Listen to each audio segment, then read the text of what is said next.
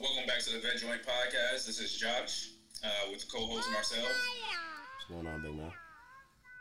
Not shit, just chilling, as always. We back again. Oh, we always back again, or we back again? Trying shit, You say we black again or we back again? We back again. Trying shit. Okay, we back again. Okay. Can I do it? Trying shit. You rolling your L's, man. I'm rolling some shit, man. I'm always rolling up something, man.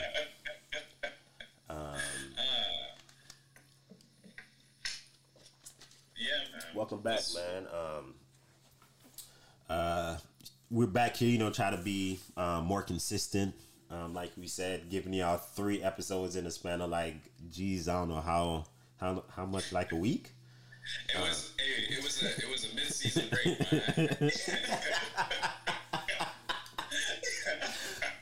man. We the captains of the ship now. I like that, man. Season 1 has been kicking our ass. Yeah, man. Yo, thank you guys for the continued support, man. Thank you from everybody from all around the world. All around the world. We love it, man. We getting a lot of yeses. A lot of people that we're not expecting to, not that we're not expecting to show us support, but I think we're hypercritical of ourselves, right? Whenever we set out to do something, we think that it has to be super hot shit, top down, left, right, center, first shot, one shot, one kill type shit, right? No room, no room for error, no room for mistakes. It has to be hot shit the first time, right? And if it's not, then we're like, been getting a lot of good feedback, I think the coolest thing is that, people saying, hey, I listened to this part and it made me laugh. You know what I'm saying? Or this episode was super interesting. You should, I'm saying? I'm like, wow, this is the same shit we be saying to ourselves. And, damn, we hope people like it. And, to get them the words of kindness, it's good. That's what kind of keeps us, chugging along. So here we are. Right. Some fake flowers in the background. I need that outfit, the room that everybody goes into in the office. The secret door. The secret door. The secret door behind the bookshelf, man. In the office. Nah. The conference room, man. That's how I need my background to be, man. Oh man. Tell everybody Stanley's my uncle. Oh man. And Stanley my uncle, and Michael's is your Michael's only black friend, man. Oh man. Oh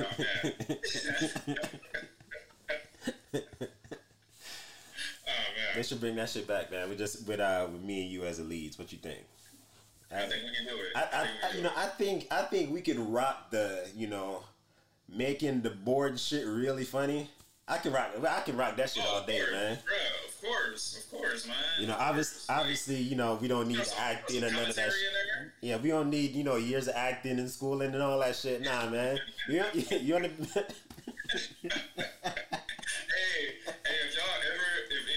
ever needs like a hood actor, you don't even need an actor. Like, just hire me. I'll come out there and do it. You just go there to be yourself. Pretty much, man. Like, I'll just go be me. Like, no. So hey, Josh, we're gonna need you to portray this guy that's from the hood. Okay, can you do that?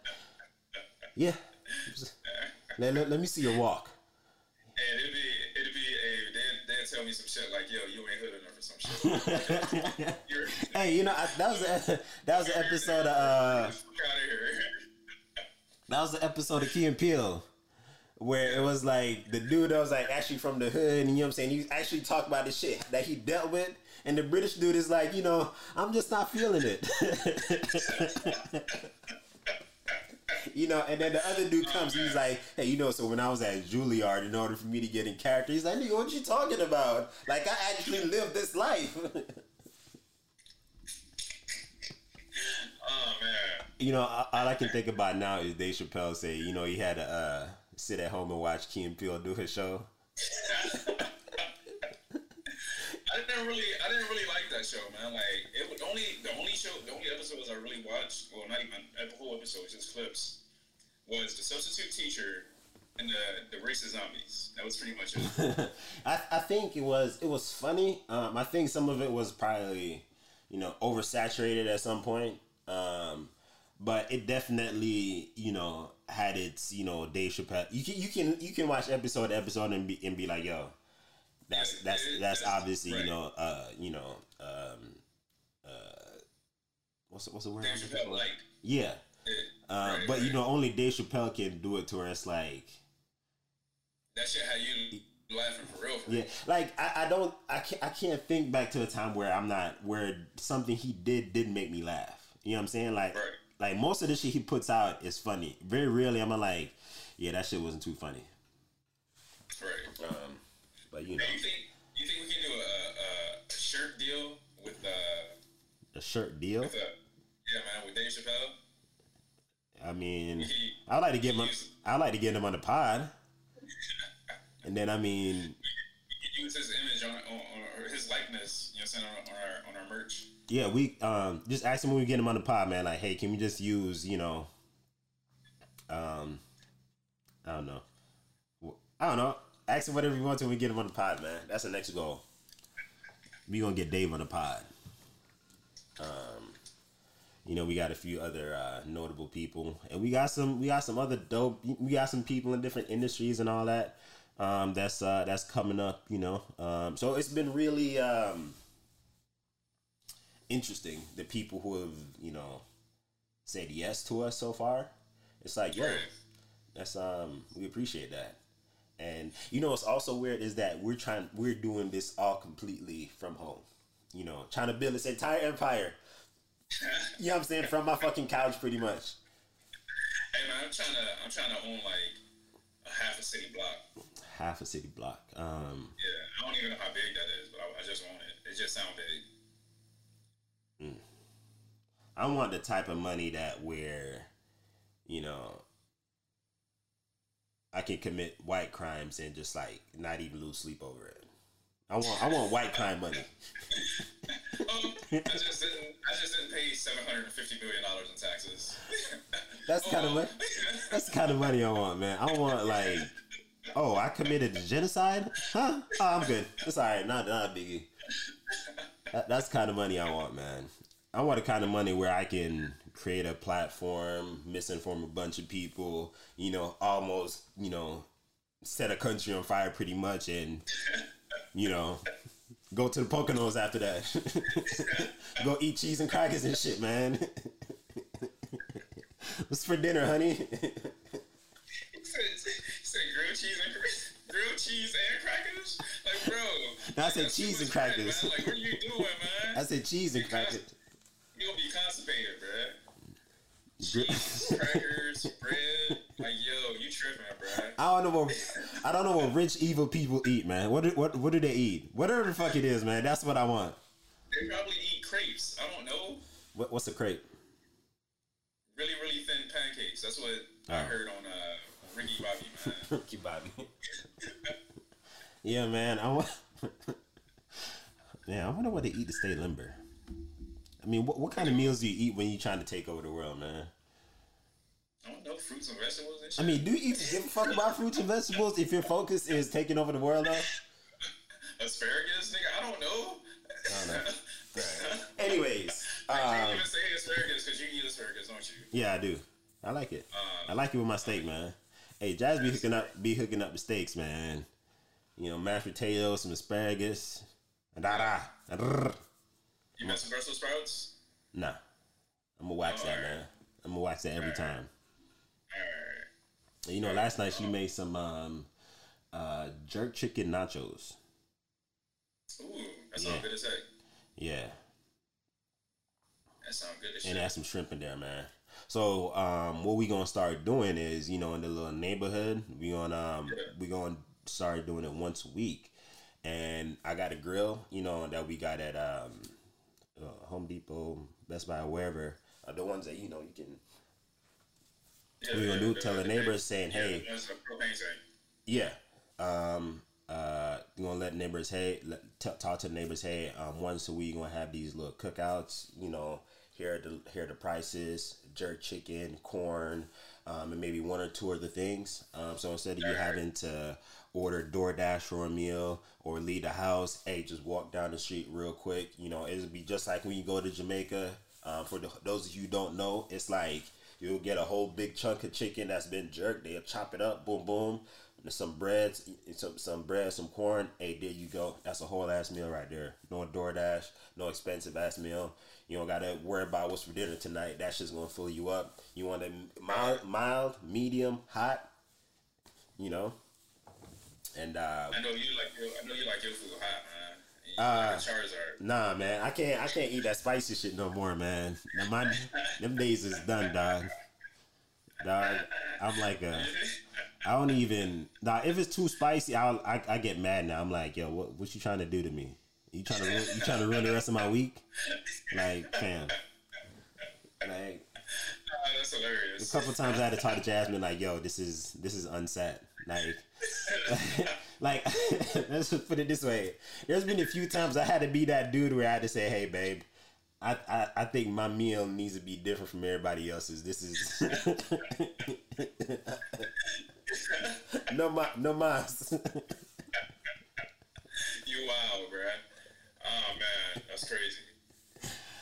No, man, I had to have the kitty meal, man. Like no spices on this one, man. This is too hot, man. Too much, man. God damn. Like, oh man, you know. that's wild, bro. Anyways, a couple things we missed last episode.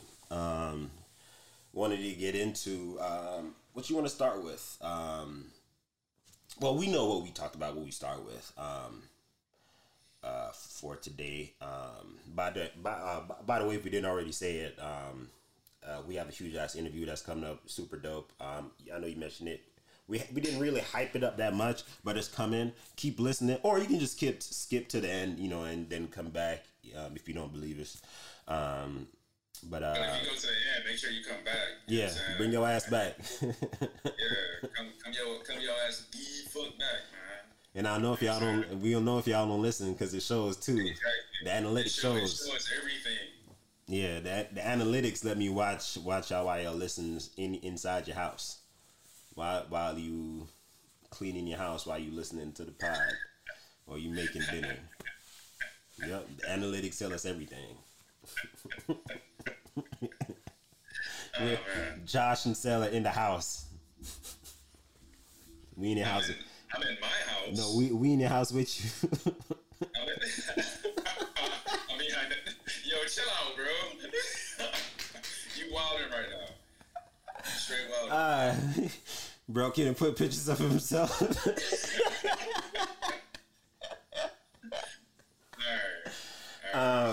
All right. So hey, real quick. So on a more serious note,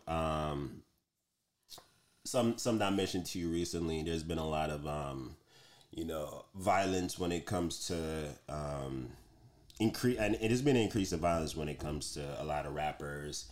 We've seen what happened to Nipsey. We've seen what happened with Pop Smoke more recently. See the Meat Mill thing. We've seen I believe it was yesterday, Roddy Ricch and another guy, they were shooting. There's another shooting. I don't know if anybody passed away. There's been multiple in Atlanta. And my question is, does the state of security for rappers and their immediate people, who are obviously, maybe carry increased risk of, potential violence, right?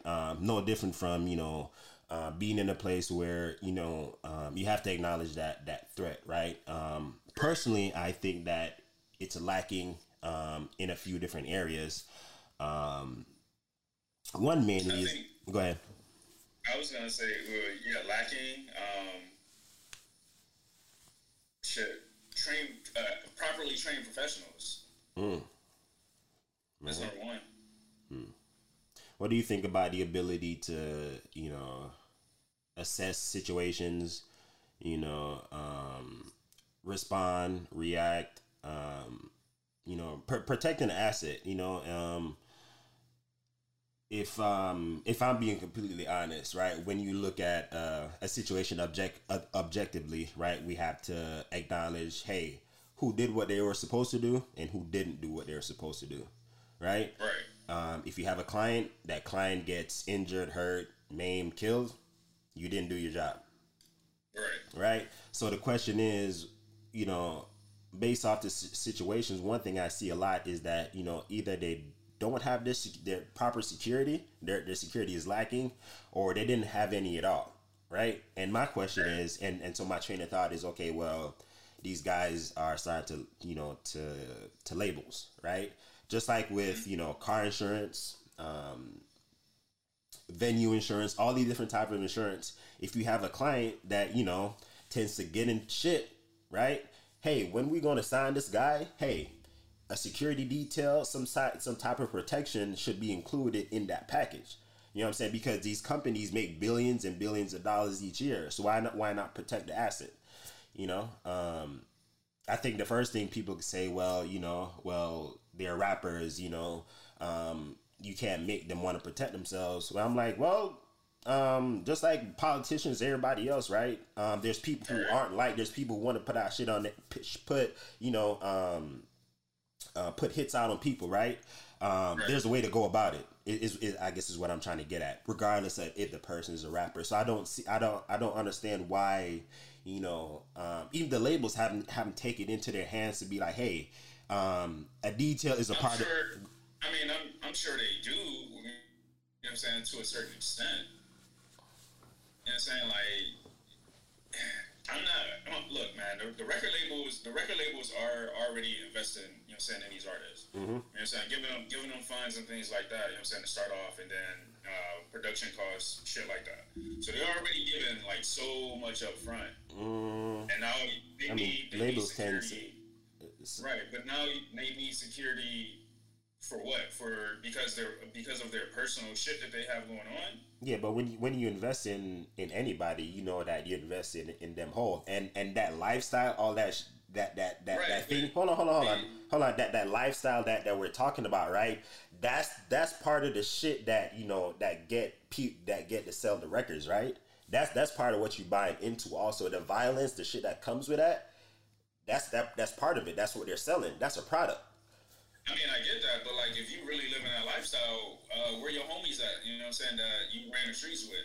Get them dudes to do it, because train security. Yo, I'm not about to, you know what I'm saying, go out there and risk my life because of some shit that you did. No, nigga. Let's put it this way, though. Pay your homies. You know what I'm saying? Pay your homies, because they know what the fuck is going on. You know what I'm saying? You can still do your job as a rapper and all that other bullshit, but yo, pay your fucking homies, the niggas that you ran with and did the shooting and shit like that with. Y'all niggas go ahead and be his fucking security, because I'm not fucking doing it. Because I don't know what the fuck you got going on out there in the streets, but I'm not getting the fuck in it. Yeah, but for one, I will say that regardless, there's always going to be somebody willing to do the job, right? But the main thing I'm getting at is labels. They don't invest, you know, in that part of the security, in that part of, you know, the security, which is one which you're kind of okay with. My thing is, okay, well, but when they die, invest in security when they have to do concerts and shit like that. Yeah, that's fine. That's different. It's a different kind of security. True, but who benefits when, you know, they eventually die? When, you know, when there are shootings, when there are these different things, right? Who's the one that's benefiting, right? So it's like they will take the artist and accept, you know, hey, we'll provide the recording and all of this shit, right? But leave you high and dry when it comes to the security. And let's be real, these companies make billions. It will cost them nothing to invest in that. And that's what I'm saying. Like, if they provide personal security, no. Now, if it's like they're doing a concert or something like that, yes, they should have security. But I'm me as a business owner or company or whatever, I'm not going to pay for your personal security. So you'll asinine. okay. So you'll invest in their music. For security, right? I will pay for security when you're doing your job. That's when I will pay for security. If you're not doing your job, I'm not paying for security. Correct, but that's basically what I'm trying to get at. Okay, but that part of that job, right? And again, when you invest in somebody, you invest in all of them, not just the good part, right? So and that's my issue. My issue is that hey, we'll invest in you and help you prop up the violence and all of that, but when it comes to actually protecting you, which again costs nothing, right? We'll leave you high and dry, but still reap the benefits from all of that, right? So you have all these rappers, right? All these young black men that are out here signed to these labels, and then again signed to a lot of shitty deals. Right, signed to contracts where these predators are just sucking money out of them, and on top of that, you don't even have the right kind of protection. And when I say right kind of protection, I'm talking about things simple as hey, what's the threat assessment of where you're at? You know, what's the exit strategy when we're leaving a certain venue? Right? Before you even go there, what is the situation like? You know what I'm saying? And it's like sometimes when you hear something. That shit should usually be mapped out before they even arrive. That shit should be mapped out like again, days in advance. And agreed. And I think, you know, based off of the situations, you know, we can typically make some assumptions based off of what happened. And I'm just thinking, has anybody given thought to that they need better protection? Because that's something that I think, because some of these shootings, it's like, yo, better communication, right? Better security would help, you know, alleviate these situations. Because it's not, you know, shooting the dude before he shoots you. It's acknowledging that threat. You know, it's like saying, hey, I got a fast ass car that's already coming down the street. Hey, you know, we gonna go back inside real quick, right? You know what I'm saying? It's not just, hey, getting there in the nick of time. It's, hey, we gonna stop this shit before it even becomes a threat, right? And we don't see a lot when it comes to these situations. And, you know, it saddens me sometimes because, you know, a lot of these rappers I don't listen to, right? But it's like, yo, these young black men are dying and, you know, they have these companies that invest millions of dollars in them, but not when it comes to protecting them. And it's like, this shit don't make no sense, but they will gladly accept the money from the streams when they die, right? When they die, their record sales go through the roof, right? And who benefits from all of that? Record labels.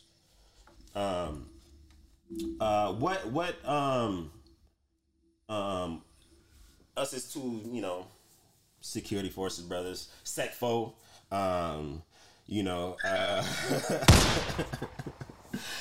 as SecFo, you know, when it comes to, you know, being able to blend in, you know, in a situation, being able to address the situation, do you think that we could do it differently? You know what I'm saying? Being able, taking our experiences from the civilian and the military world, right? Trying to mesh that into, you know, something that is, you know, can be high stress at times. You know, hey, sometimes it's gonna be high stress because the dude's a rapper or entertainer, but we know that most times it's gonna be, hey, I need to be thinking about the motherfucker that's, you know, in front of you and in front of that person, right? Again, detecting the threat ahead of time, not trying to stop it last minute. Because, you know, I don't know about you, but I'm not trying to be, you know, shootouts, you know. But again, what do you think security for a rapper looks like from, you know, people who understand that the threat is there, but it can still be addressed? What are some things that you think that, you know, if you and I were to start a company specific, or anybody starts a company specifically tailored, right, with the military knowledge, the knowledge of the hip hop world, and the knowledge that understands that, hey, you might have to, for example, you might have to dress away a certain way to blend in, you know what I'm saying, to make sure that, hey, whenever my client's there, I'm dealing with my client, that person is safe. Because I tell you what, I've seen a billionaire walk out of his house in where is it? Where was it? South Palo Alto, San Jose area. Walk out of his house, walk the block, downtown San Francisco, go to his favorite bar, go to his favorite restaurant, and be fucking fine, right? Because the security is there watching him. He can be fine. Granted, can somebody run up on you, try to do some shit? Yeah, they can. That's always a thing. But to know that I got my security sitting here and nobody knows who they are, and I got another dude sitting outside, right? Also paying attention to the police band, paying attention to the people that are coming in and out. Hey, that dude in the blue shirt, he looked kind of weird. Hey, you in the car, go keep an eye on him, right? Billionaire security doesn't cost $1 billion, right? These billionaires out here that have security, who have veterans working for them, sitting outside their fucking house, right? They don't pay us a shit ton. They pay us good money, right? But they're not paying us hand over fist, right? So when I see billionaires getting this type of treatment, you can walk. You are a billionaire. You can walk. You can go down somewhere down in San Francisco and be left alone. But a rapper can't even be protected when he's standing outside a restaurant for a few minutes, right? The level of security is, I guess, is what I'm getting at.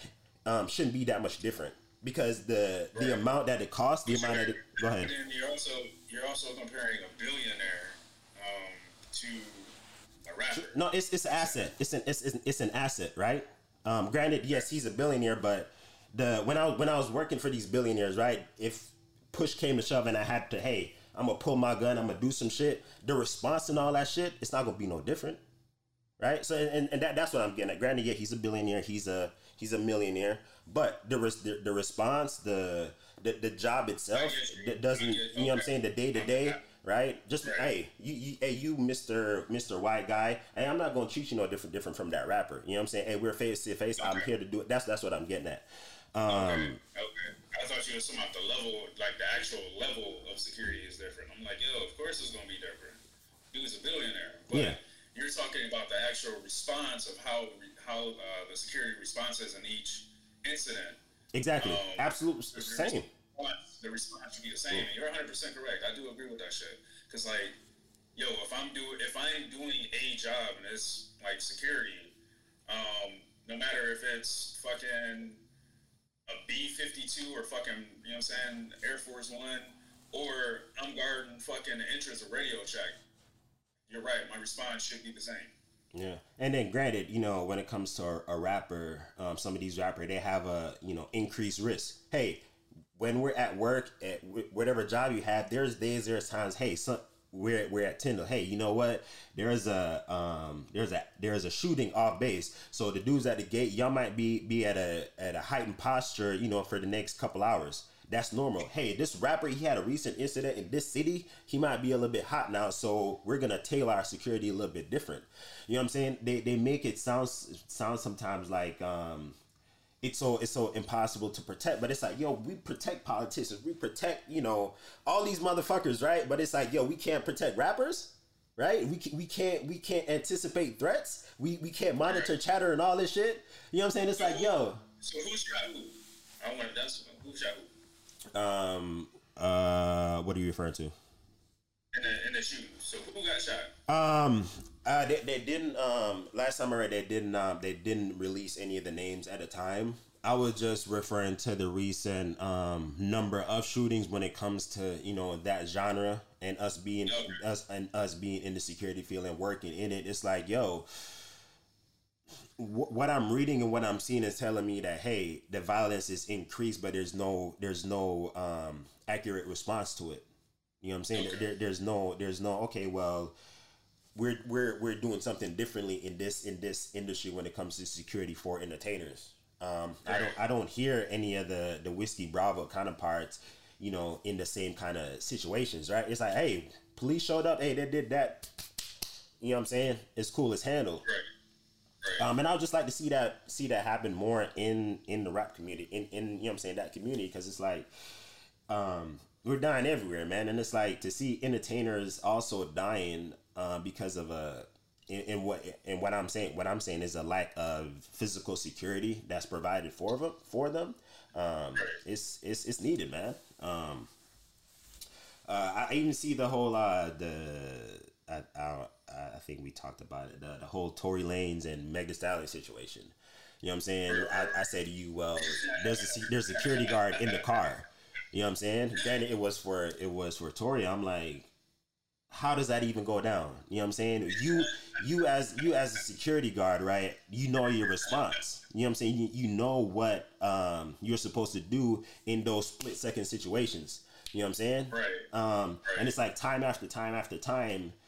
It's, hey, shit happened, somebody snuck up or somebody did some slick shit, and I'm like, okay, what the fuck are y'all niggas doing on the job, man? What are y'all doing? Right.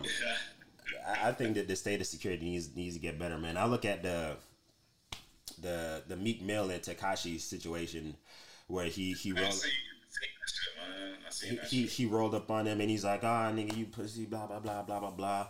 And I'm like, well, put myself in Meek's shoes. It's like, well, what I'm gonna do? Fight you?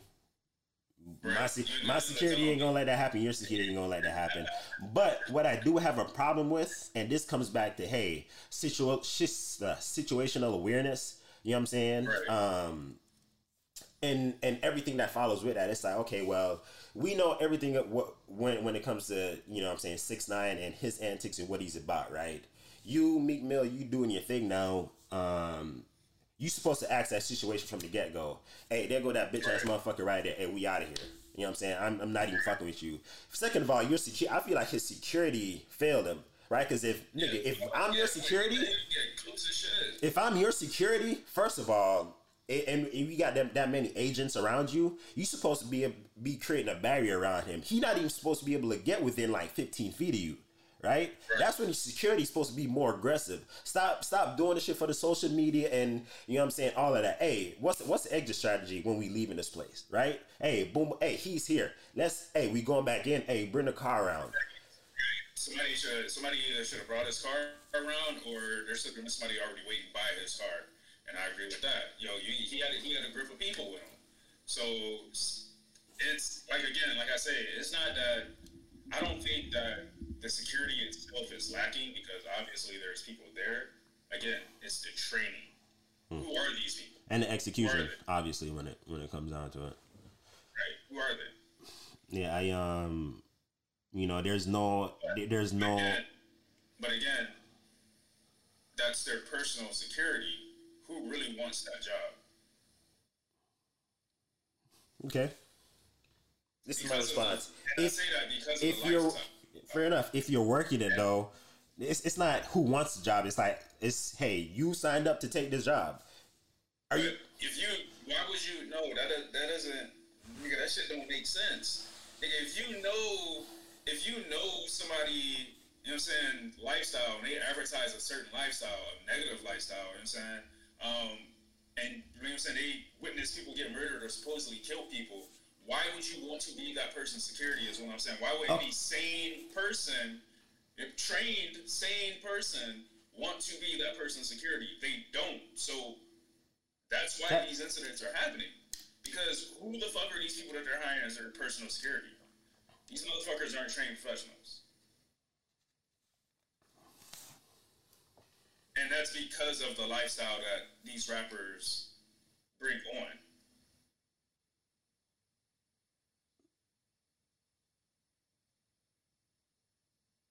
I think there's people out there. I think there's people out there that want to work for them. I don't think they're being matched up with the right trained. And again, if we can do it for the if we can do it for the billionaires and the politicians and everybody else, we can do it for the rappers too, right? And again, where do these rappers work? Where do they work? Billionaire company. You mean in the studio? They work in the studio. No, but this is my thing though. There's no benefit from actually protecting them fucking the right way that you're supposed to, right? There's no benefit in them doing their jobs right, because hey, if I'm a security guard and I actually protect you and actually stop the threats and stop them from trying to fuck with you. These rappers' personal security that they pay are not, or probably can't get a real security job. Is what I'm getting at. No, I'm not buying that. I'm not buying that. No, I'm not buying that, Josh. So all of a sudden millionaires can't get jobs. So millionaires can't hire right. So let's be fucking real. You mean to tell me all of a sudden millionaire rappers can't? Bodies, man, get the fuck out of here. I'm not talking about. I'm not talking about that. I'm talking about them hiring the right people. That's what you're telling me. Nobody out there wants to work for them. The right people don't want to work for them. That's what you're telling me. No, what? It depends on the artist. It depends on the artist. I think in my opinion, if you are a billionaire company, right, and you have this asset that spits out millions for you each year, you mean to tell me you don't want to protect that? You mean it comes to the I will protect him if he has that lifestyle. That, you know what I'm saying, that I'm a thug, I'm out here, you know what I'm saying, bricks in my pocket, you know what I'm saying. But that's what sells. But that's what sells though. I'm not. That's what sells. That's cool. That's cool. But if you're really living that lifestyle, why am I gonna pay for your personal security? Okay, so you making all this money. You know what I'm saying? If you're our number one seller, you should be able to afford it because I'm gonna pay you enough to do it. I will take care of your security at work, not every day, not personal security, not gonna happen. So I'll pay you to make the rap music, but I won't pay you. I won't also actually provide. I'll provide the resources for you to make for you to make the violence, but not protect you against it. So but you was doing that shit before he came up. And that's what you like for me, right? That's what you like. And the more exposure, the more. I'm gonna offer you security at work. Yeah, but Pete, this though, right? But you just said something interesting, right? This you was doing this when you found me, right? And now that you put money into me, you invest in me. Now more people are hearing me, more eyes are on me. The threat is constantly increased, right? Because I'm doing shit, I'm saying shit, I'm more outlandish, I'm cussing more niggas out, I'm starting more shit because hey, that's what sells. That's what get people clicking. That's what sells. But hey, that's what sells. And like I said, I will pay you. I'll pay you accordingly. I still take care of your security at work. And your personal security is... All right, so cool. How about this? How about this then, right? That's like me saying, hey, you know what? Yeah, the military trained us, but it's not their job to protect us from ISIS, right? If ISIS want to find me and you and come fuck us up, hey, it's we out the military now. There's no protection, right? We signed up for that. Didn't like our names or some shit get leaked? Is that a bad analogy? It's too late.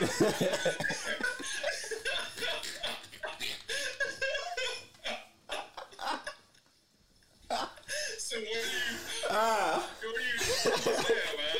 Like, ISIS in there rubbing their hands like, nigga, we already got that shit.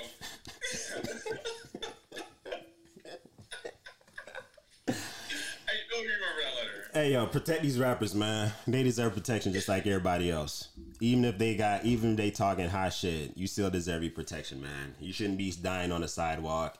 You shouldn't be dying in your house. If you say you love me, you're there with me when the people are there clapping and waving their hands and making you billions of dollars each year. You can spend the time to invest in personal security for me. That's suited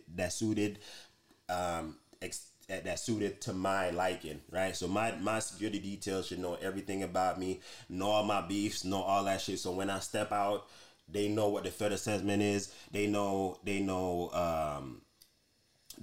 who's on social media talking shit, who's making threats, all of that shit. Because there's other more dangerous people in the world who got their security, you know, who might make a little bit more, but hey, they get protected, right? Hey, drug cartels don't they got protection? I mean, hey, but who's the drug cartel's protection though? What? Is that a paradox? The drug cartel? Exactly. The drug cartel. Like, they're their own security. They don't go out and hire security. But they hire somebody though. They hire somebody. Huh? They hire somebody. Right, I'm sure there's plenty. For example, you mean to tell me plenty of veterans out there, not me, or well, I don't know about you, not me, right?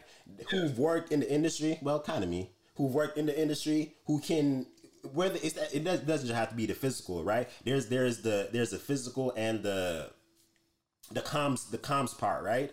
I think, you know, when it comes to communication, especially if you got a high target client, that's the biggest thing, right? There's plenty of people out there who getting paid the right amount, especially the Atlanta area, right? How much do you think it would cost to pay somebody, you know, a solid wage? I'm thinking 30, 35 an hour. Hire you a couple of agents from an agency that's specifically routed to taking care of high price targets who potentially who have the potential for, you know, threats against them. You know what I'm saying? Like, I'm like, nigga, the white supremacists almost took over America, but we can't protect the rappers. And again, you might say, hey, well, you know, they're rappers, they talk about guns, pew pew and all that. I'm like, but they're rappers are people too, right? They getting slain just like us. And it's our fucking podcast, so fuck you if you don't like this shit. Get off the podcast. No, stay. I'm not gonna tell you. I'm not gonna tell you to leave. Stay. Listen. Listen to us. Listen to my voice. Hashtag grow the vibe. Hashtag grow the fucking vibe. Don't leave just because you don't like us. That's not even dope to say. All right. No, I ain't got nothing else on it, man. Like, I think I stated my piece on it. You know what I'm saying? Hopefully, y'all can dissect that and pick up what I was putting down. Yeah, I feel you. I think, you know, your outlook is probably a little bit more conservative.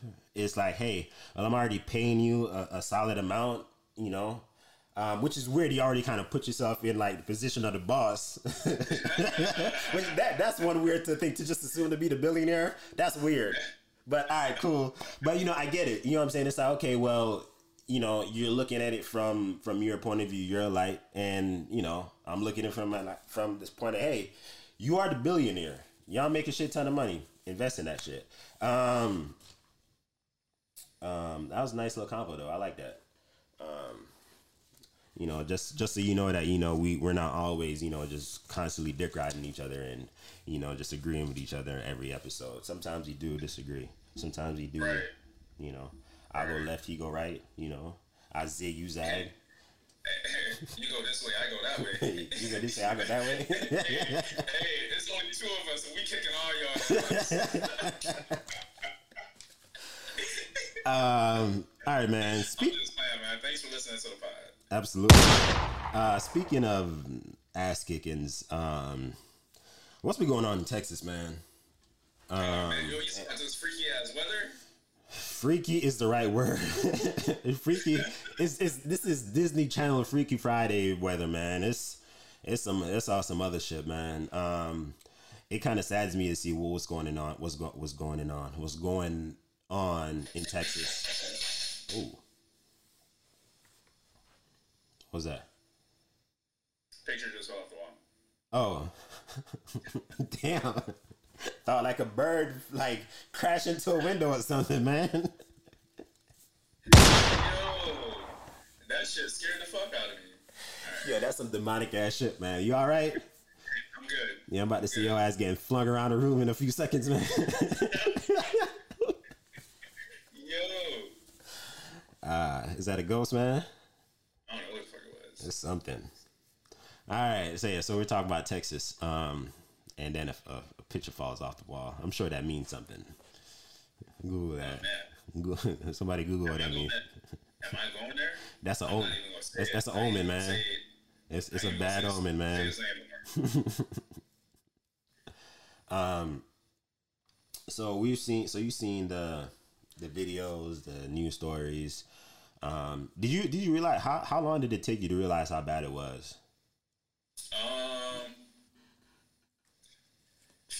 Whenever it was that our buddy out there in Texas posted a picture and the shit was covered in snow, that's when I was like, damn. Who? It's snowing? No, who posted the picture? Oh, I didn't know it was in Texas. Yeah. I don't know. For some reason, I imagined him still being at Tyndall. How long it took us to realize? Yeah, so how long did it take you to realize how bad it was? Man, it was probably I want to say 2 or 3 days, man. Before I even realized what the heck was going on. Yeah. What did you see exactly? Like what kind of images, photos, if anything? Just a lot of snow. At first it started off with posts, you know what I'm saying, it's just been cold and shit like that. Mm-hmm. In this car group that I'm in, a lot of people in this car group are out in Texas. And they were complaining about how cold it is and their car won't start, having trouble starting them and shit like that. And I'm like, yo, cold is it? You know what I'm saying? Like, just, you know what I'm saying? Just going through the posts and everything. And I start seeing screenshots of, like, the temperatures. I'm like, damn, that's pretty damn cold. But, you know what I'm saying? Here in Florida, you know what I'm saying? It was, like, 50-ish. Yeah. And I'm saying to myself, like, yeah, y'all right, it is cold. But until I seen that, I didn't realize, like, how cold it really was. Yeah. So I was kind of ignorant to the whole thing, just to be honest. Yeah, people. There were some people are firing off some pretty hot memes in the beginning. Right. You know, about Texas and it being cold, and you know, there's been a whole, people from Texas love to brag about Texas, right? So when we see them complaining initially, it's like, what are y'all complaining about, right? And so I think the memes kind of overshadowed like what was going on initially, and then I started to see stories about the temperature getting so low that one or two people died, from kind of sleeping in their cars or something like that. And I'm seeing, stories about like a mother and a daughter died of carbon monoxide poisoning. People's roofs starting to cave in, flooding, pipes are bursting. The water system is not infected with parasites, so they can't drink the water. You know what I'm saying? Power being gone. People say, hey, you need to boil your water, but it's like, hey, a lot of people have electric stoves. You know what I'm saying? So it's like you can't even fix the problem you need to because you don't even have the right resources. You know what I'm saying? So it's been a lot of that widespread. And then I was talking to the homie that was a TI. Grocery stores are running out of food because of the icing on the roads and, not being able to drive. So trucks can't get in. They can't deliver the food. You know what I'm saying? So there's now a food shortage. You know what I'm saying? To couple with lack of heat, power, and all of that stuff. Right. So during the time, I did see there was like a Pizza Hut, Domino's. Was that yeah? Oh. Mm-hmm. There was a Domino's that was open. And they were like the only place that was open, the only place that would deliver or could deliver. And they had, I think they said the store had like 3 or 4 days worth of food total. They ran out of all the food in one shift. Yeah, that's wild, man. That is. Or one day, I should say, not one shift, but like one day.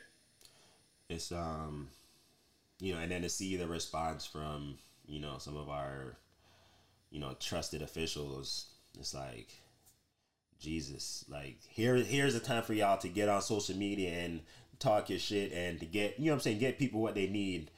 And where are you? I was looking into it. They were talking about the power company that runs Texas. They're one of the few companies in the U.S. They're unique because they aren't. What's the phrase that they use? They're independent, so the government can't regulate the power companies and all that. So because they're ran internally, instead of them having to follow regulations like making sure that their equipment is weatherized, making sure that they're prepared for the cold weather, because of what's been happening due to climate change. They spend money in other places, right? So when the cold hit, hey, we ain't fucking prepared, and because y'all ain't prepared, your customers are not fucked, right? Because it's like, and they try to blame that shit on what was it? Green energy.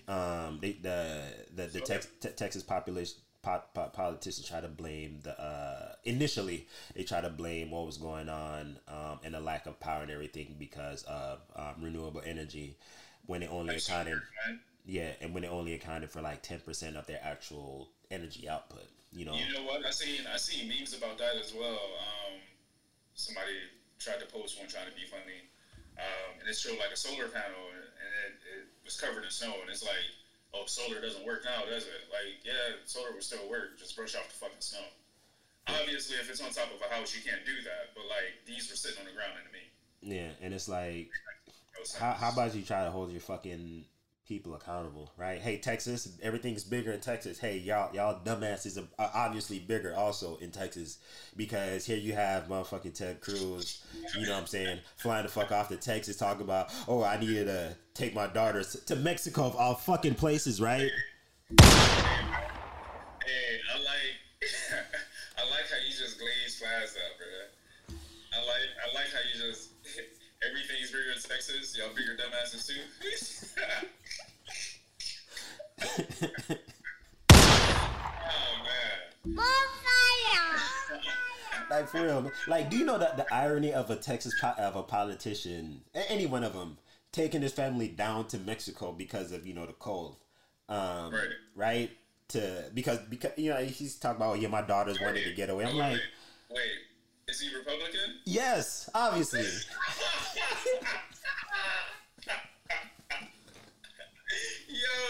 if you don't get your dumb ass, yo. Yeah, man.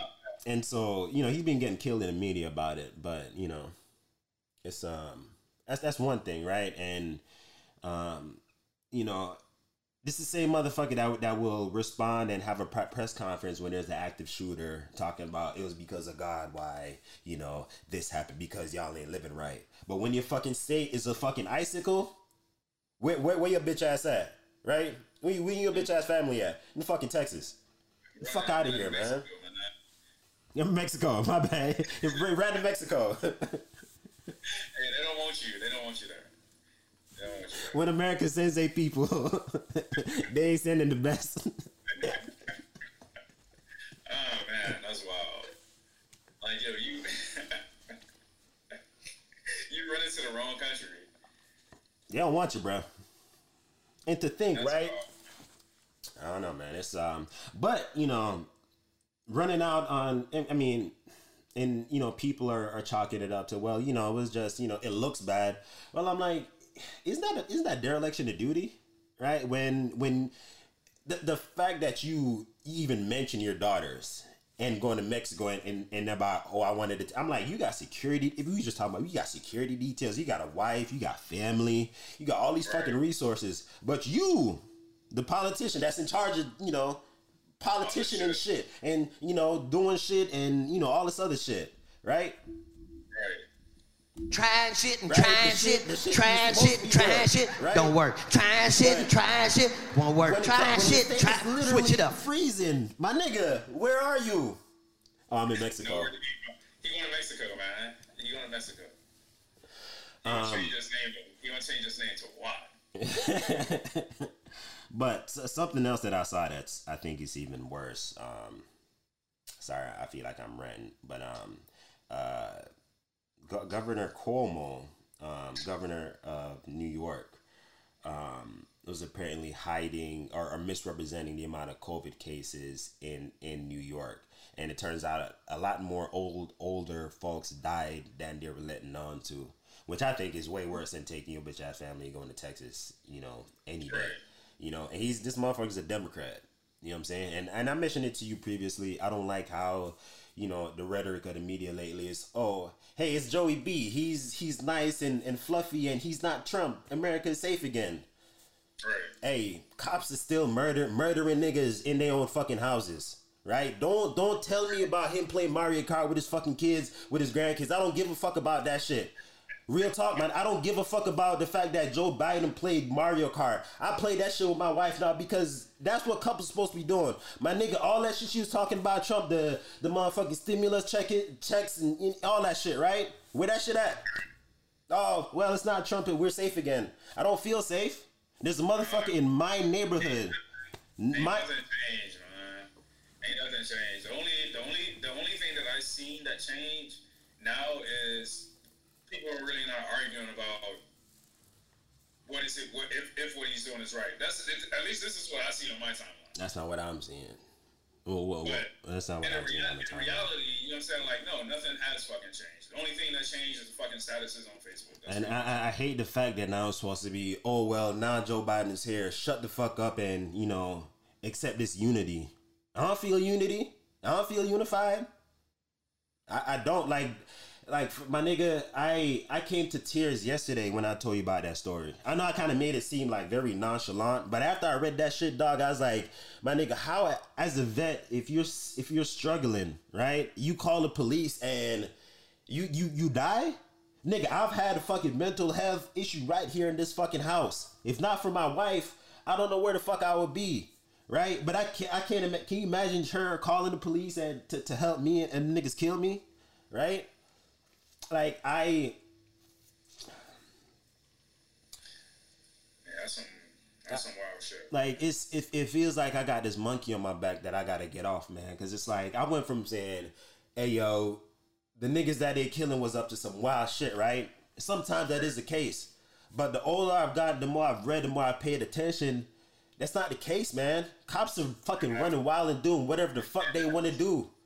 And that's sort of the rhetoric that as a kid, you know what I'm saying? Like they try to instill in you is like, yo, the cops are the good guys. Niggas had it coming.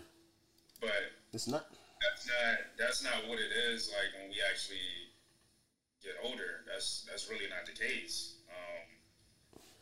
Granted, not all cops are bad. That's not what we're saying. But I'm just going off the simple fact that as a kid, you're taught that cops are good. They get rid of the bad guys, but now that we're older and we're seeing that's not the case. Basically, we were fucking lied to. I'm tired of it, man. This shit make my blood boil, man.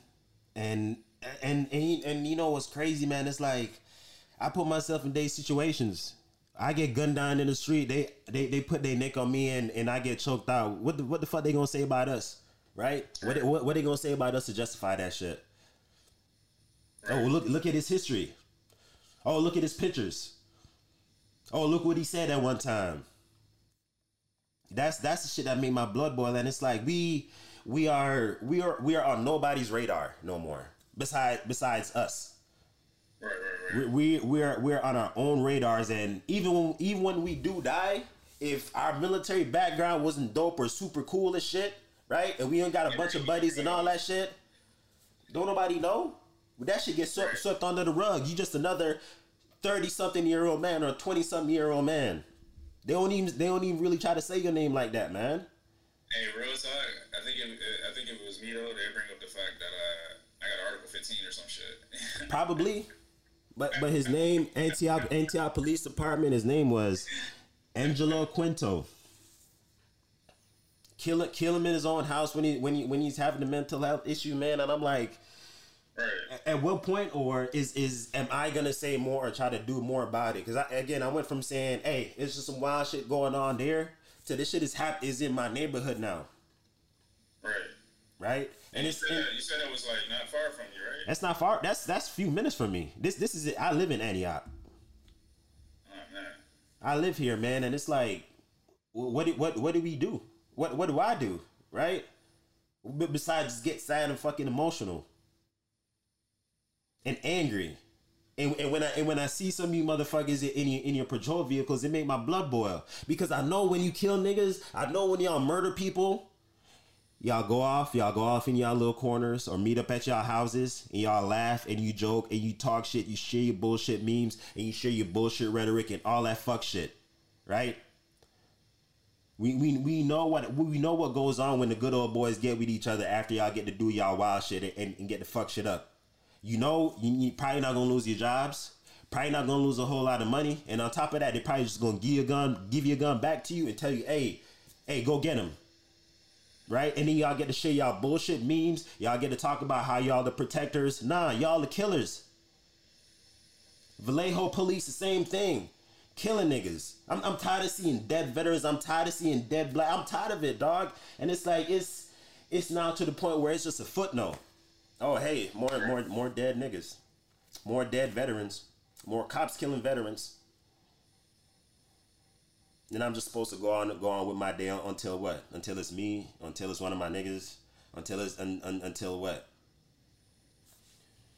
I know I'm kind of ranting here, but you good, man. Speak your piece, bro. It's making my it's pushing me to a point where I can't sit and just think about it no more. I can't just think and talk to you about it no more. I specifically said it because I specifically said it on the pod because I want to let people know now how I'm really feeling about law enforcement and these institutions that's supposed to be protecting us, right? Because it's not just about me. I know how to act, right? I know how I'm going to be, but it's not just about me. What about my mom's when she out there with you, right? When she interact with y'all, or my wife, right? Right? What about my sister and her husband, right? What about when all of them is dealing with y'all? That's the shit that worries me, right? Because I say to myself, hey, I don't give a fuck who, what cop, what department. Hey, if I'm dealing with one of y'all gonna show me respect. Y'all gonna talk to me a certain way, right? I know how I'm gonna react based off of me and how I feel because I see how they are out there, right? But the shit that worries me, the shit that keeps me up at night is when they're dealing with the people that I love the most, right? My nigga, I got 4 sisters. I see how police department treat women, right? I see, you know what I'm saying? It's like I see the nastiness, right, of the policing in America, and I'm like, hey, now I'm being told America is safe again, and I'm supposed to what? Go be all Mr. fucking happy-go-lucky, skipping outside and shit because Trump ain't here no more? I was never scared of Trump. I was scared of the motherfuckers that love him, and the motherfuckers are still here. The other 50%, them niggas are still chilling. They just pissed off now. So wait. Back up a little bit. You mean to tell me you didn't go jump, hopping, and skipping when Trump was out? Oh man, I went to roll something up, man. That's what I did. Oh, I think I went overkill, man. I had a bounce house and every fucking shit, man. My blood boiling now, man. I need a woosah. Man, fuck that. So I feel about them politicians, shitty cops, all them. You know what? Matter of fact, somebody else got something to say to y'all. Fuck you. Fuck the plane you flew in on. Fuck them shoes. Fuck those socks with the bell on it. Fuck your gay ass fairy faggot. Fuck you. Fuck the plane you flew in on. Fuck them shoes. Fuck the socks with the bell on it. Fuck your gay ass. We're here because you're looking for the best of the best of the best, sir. Fuck your yuck mouth teeth. Fuck your hairpiece. Fuck your chocolate. Fuck Guy Ritchie. Fuck Prince William. Fuck the Queen. This is America. My president is black and my Lambo is blue, nigga. Now get the fuck out my hotel room. And if I see you in the street, I'm slapping the shit out of you. How the fuck I feel, man? That's how you feel? That's how I feel, man. In the most lighthearted version of myself. Damn.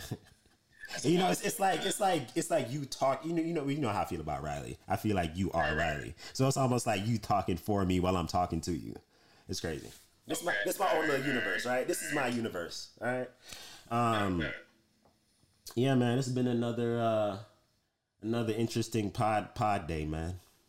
It has, man. It has. Cover some things. Also, be looking out for that interview at the end of this one. The interview. Absolutely. Coming up Stand shortly. by. You gonna slide that thing in right there, right there, like you ain't even gonna notice it. Yeah, you really ain't. You really ain't. But yeah, thank you guys for your continued support. Absolutely. Thank you guys for listening. Our overseas listeners, go ahead, Oh yeah. help us grow our pod. Hashtag go to fucking pod. We can't win without y'all. You know what I'm saying? So y'all pretty much the ones that's pretty much putting this on. So absolutely, and more content to come from some amazing people and some from different industries. And we gonna build. We gonna talk about building businesses, building. You know what I'm saying? All that shit. We not just doing this shit for play. We out here trying to make funny money. You want some funny money? Now I want some Subway, man. You want some Subway? Actually, man, I'm pretty hungry, man. I don't even know what the hell to make or eat. Like, I just want something. Well, I think I'm about to go eat right now, man. You about to have jerk chicken, ain't you? Yeah, probably. Mail me some. I'm It's still a be jerk. I don't know if you want that chicken, though. Alright, brother. And until next time, it's been real. This is the Best Podcast. Thank you guys for listening. Peace. Podcast. This is your host, Josh, along with my co-host, Marcel. How you doing today, brother? Hey, what's going on? What's going on, man? I'm here. Happy to be here. All right. Hey, today we got a special guest. His name's Thomas. This dude is a financial advisor, finance guru of sorts. Let's listen to his story. Prior military, Army guy. Hear him out. He got a lot of tips and advice for us. Absolutely. Let's get right into it.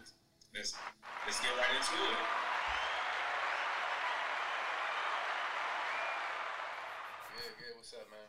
What's good, bro? Tell us a little bit about yourself, man. What's up with you? You Army, you know what I'm saying? Like, tell us about your MOS, like where you from, what led you to join the Army, and not go with the best force ever, you know what I'm saying? Representing. Yeah. But yeah, man, just give us a quick rundown about everything, man, and then pass it off to Marcel. Yeah. So I'll be a little bit more. Like that. Yeah, I'll be a little bit more specifics because we didn't give you these questions. So let's start with your background. You know, do you come from a military family? When did you join the Army? And, you know, kind of give us your experience at BMT. Yeah, I had a grandfather. You know, my granddad was in the military, but other than that, not really from a military background. I did grow up in Killeen, Texas, Fort Hood, because that's where he was stationed at. So we ended up there. 2008, I joined. I had a little one. You know, my son was just a few months old, right out of high school. I graduated in 07. So 08 with a kid, working at Walmart. With a whole lot of options.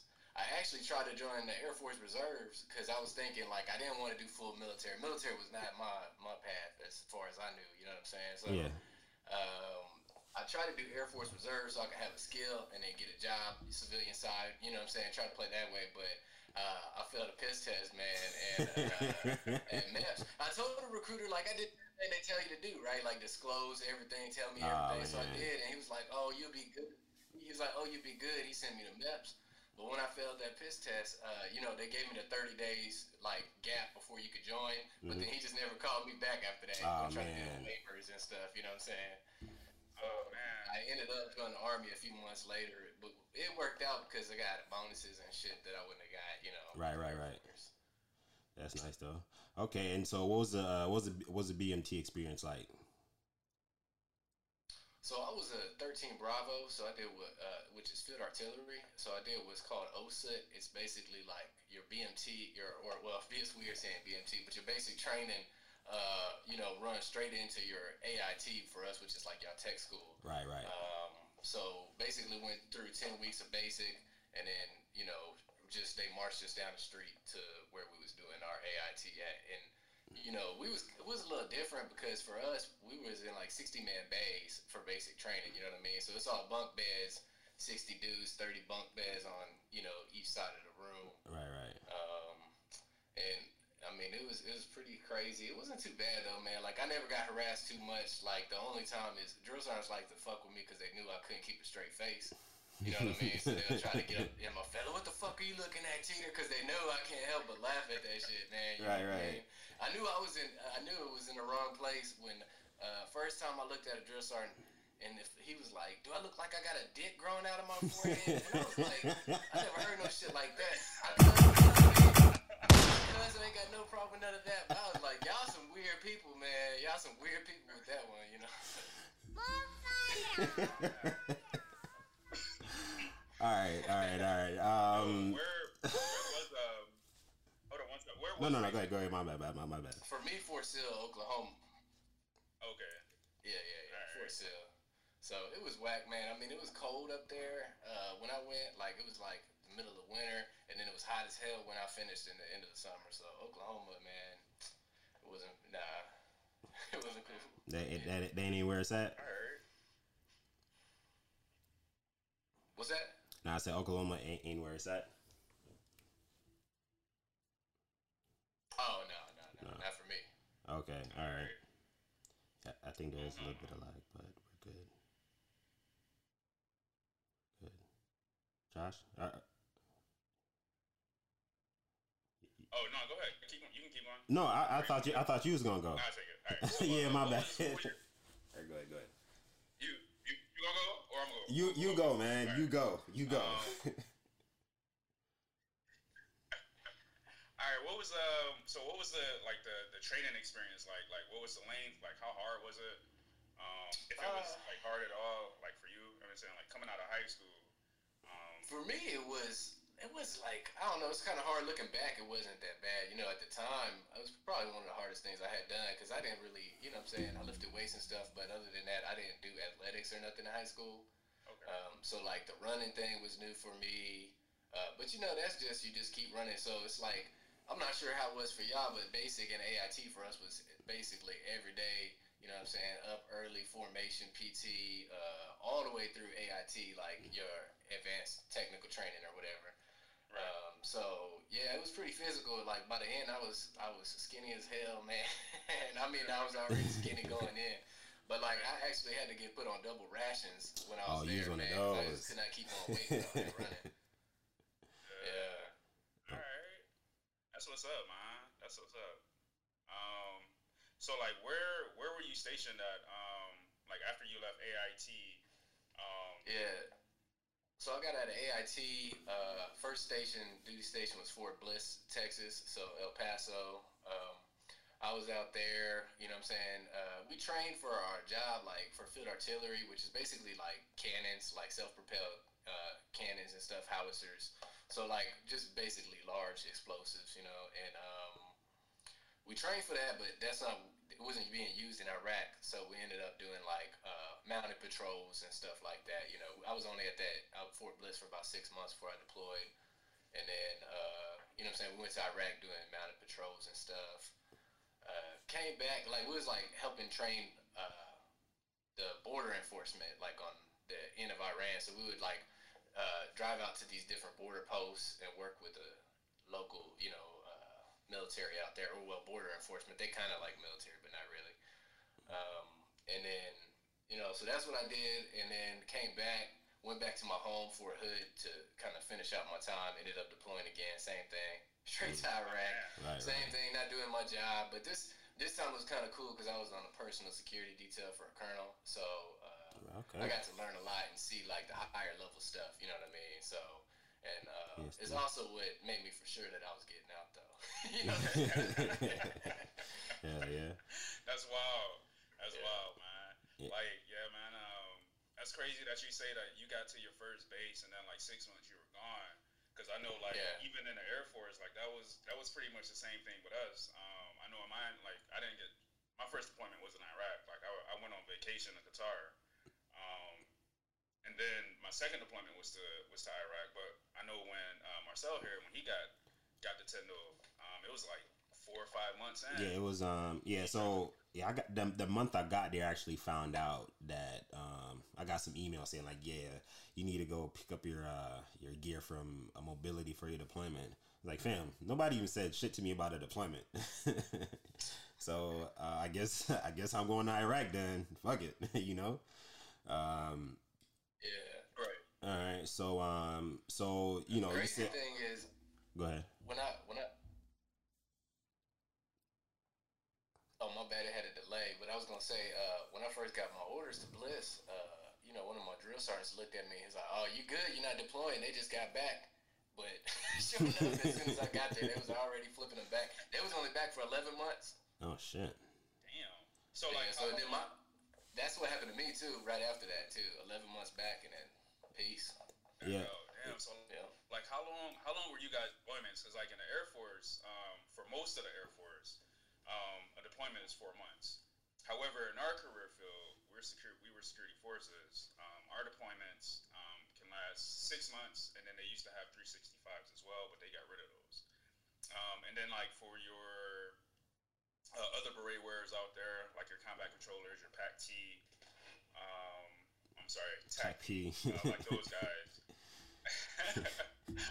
Their deployments, they usually get attached to like, you know what I'm saying, units in the Army, and other branches like that. So their deployments can vary. So like, how long was yours? Both mine was 12 months. Before I got there, they was doing 15. But yeah, both my deployments were 12 months, and then you have a 2-week like vacation period where you come back during that 12 months. Okay, all right. Damn, I couldn't handle a year-long deployments, man. Them 6 months was 6 month ones was kicking my ass. Damn. I'm sorry, I ain't built for them, man. Hey Marcel. What's up? If I would have ever join the army, right? I will have 3 Camaros right now. That's one good thing about it, man. The money good when you deploy. Yeah. Oh yeah, it's good. Oh yeah. They conveniently leave out all the other shit that comes with it, though. Like that's one thing I realized. Everybody talk about the money, but bro, and I ain't gonna lie, I'm still salty. I don't care how much money I made during that time. People was hating, like, you know, my friends at the time, you know, you make so much money or whatever. I like, yo, no, we ain't here for nothing. You see the conditions they live in and stuff over there. Like, we occupying their territory. Pretty much. What I mean?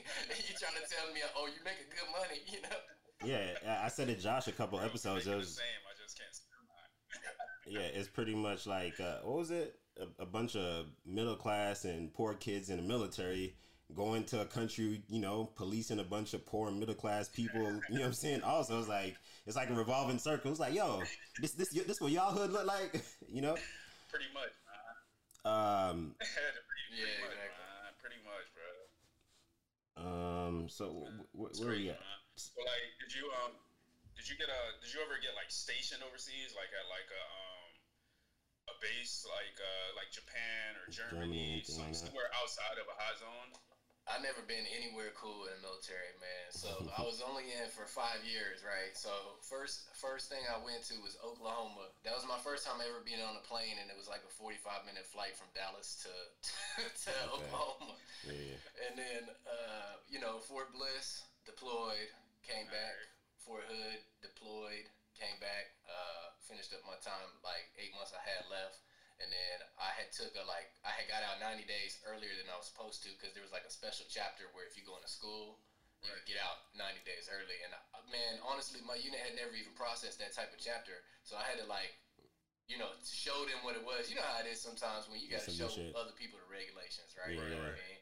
So it was a pain going through that process, but it worked out for me. I got out in 2013.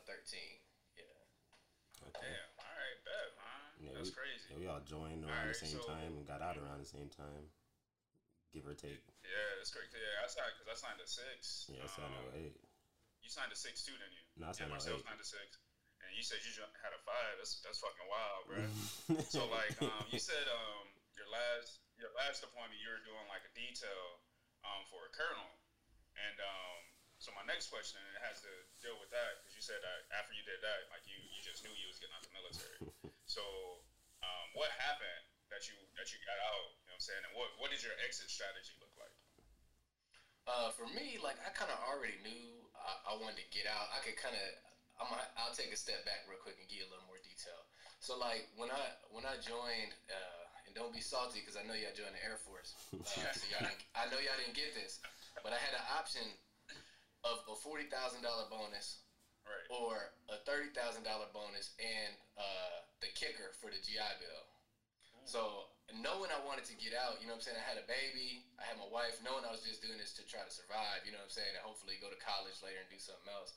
I took the $30,000 and the kicker, even though it was getting, you know, I knew it'd get paid way later. So I kind of knew I was going to get out eventually, because I took advantage of those benefits when I signed up. After my first deployment, my mom had passed away like a few months after I got back. And I was supposed to get what's called a compassionate reassignment to go back home to Fort Hood, like take care of her house and everything. But they kind of fucked me over, and I basically had to re-enlist instead. Like, normally I should have just got sent back, finished my time, and got out. But since I had less than 24 months left, they were like, oh, you have to add like 6 months onto your time, you know, to be able to change.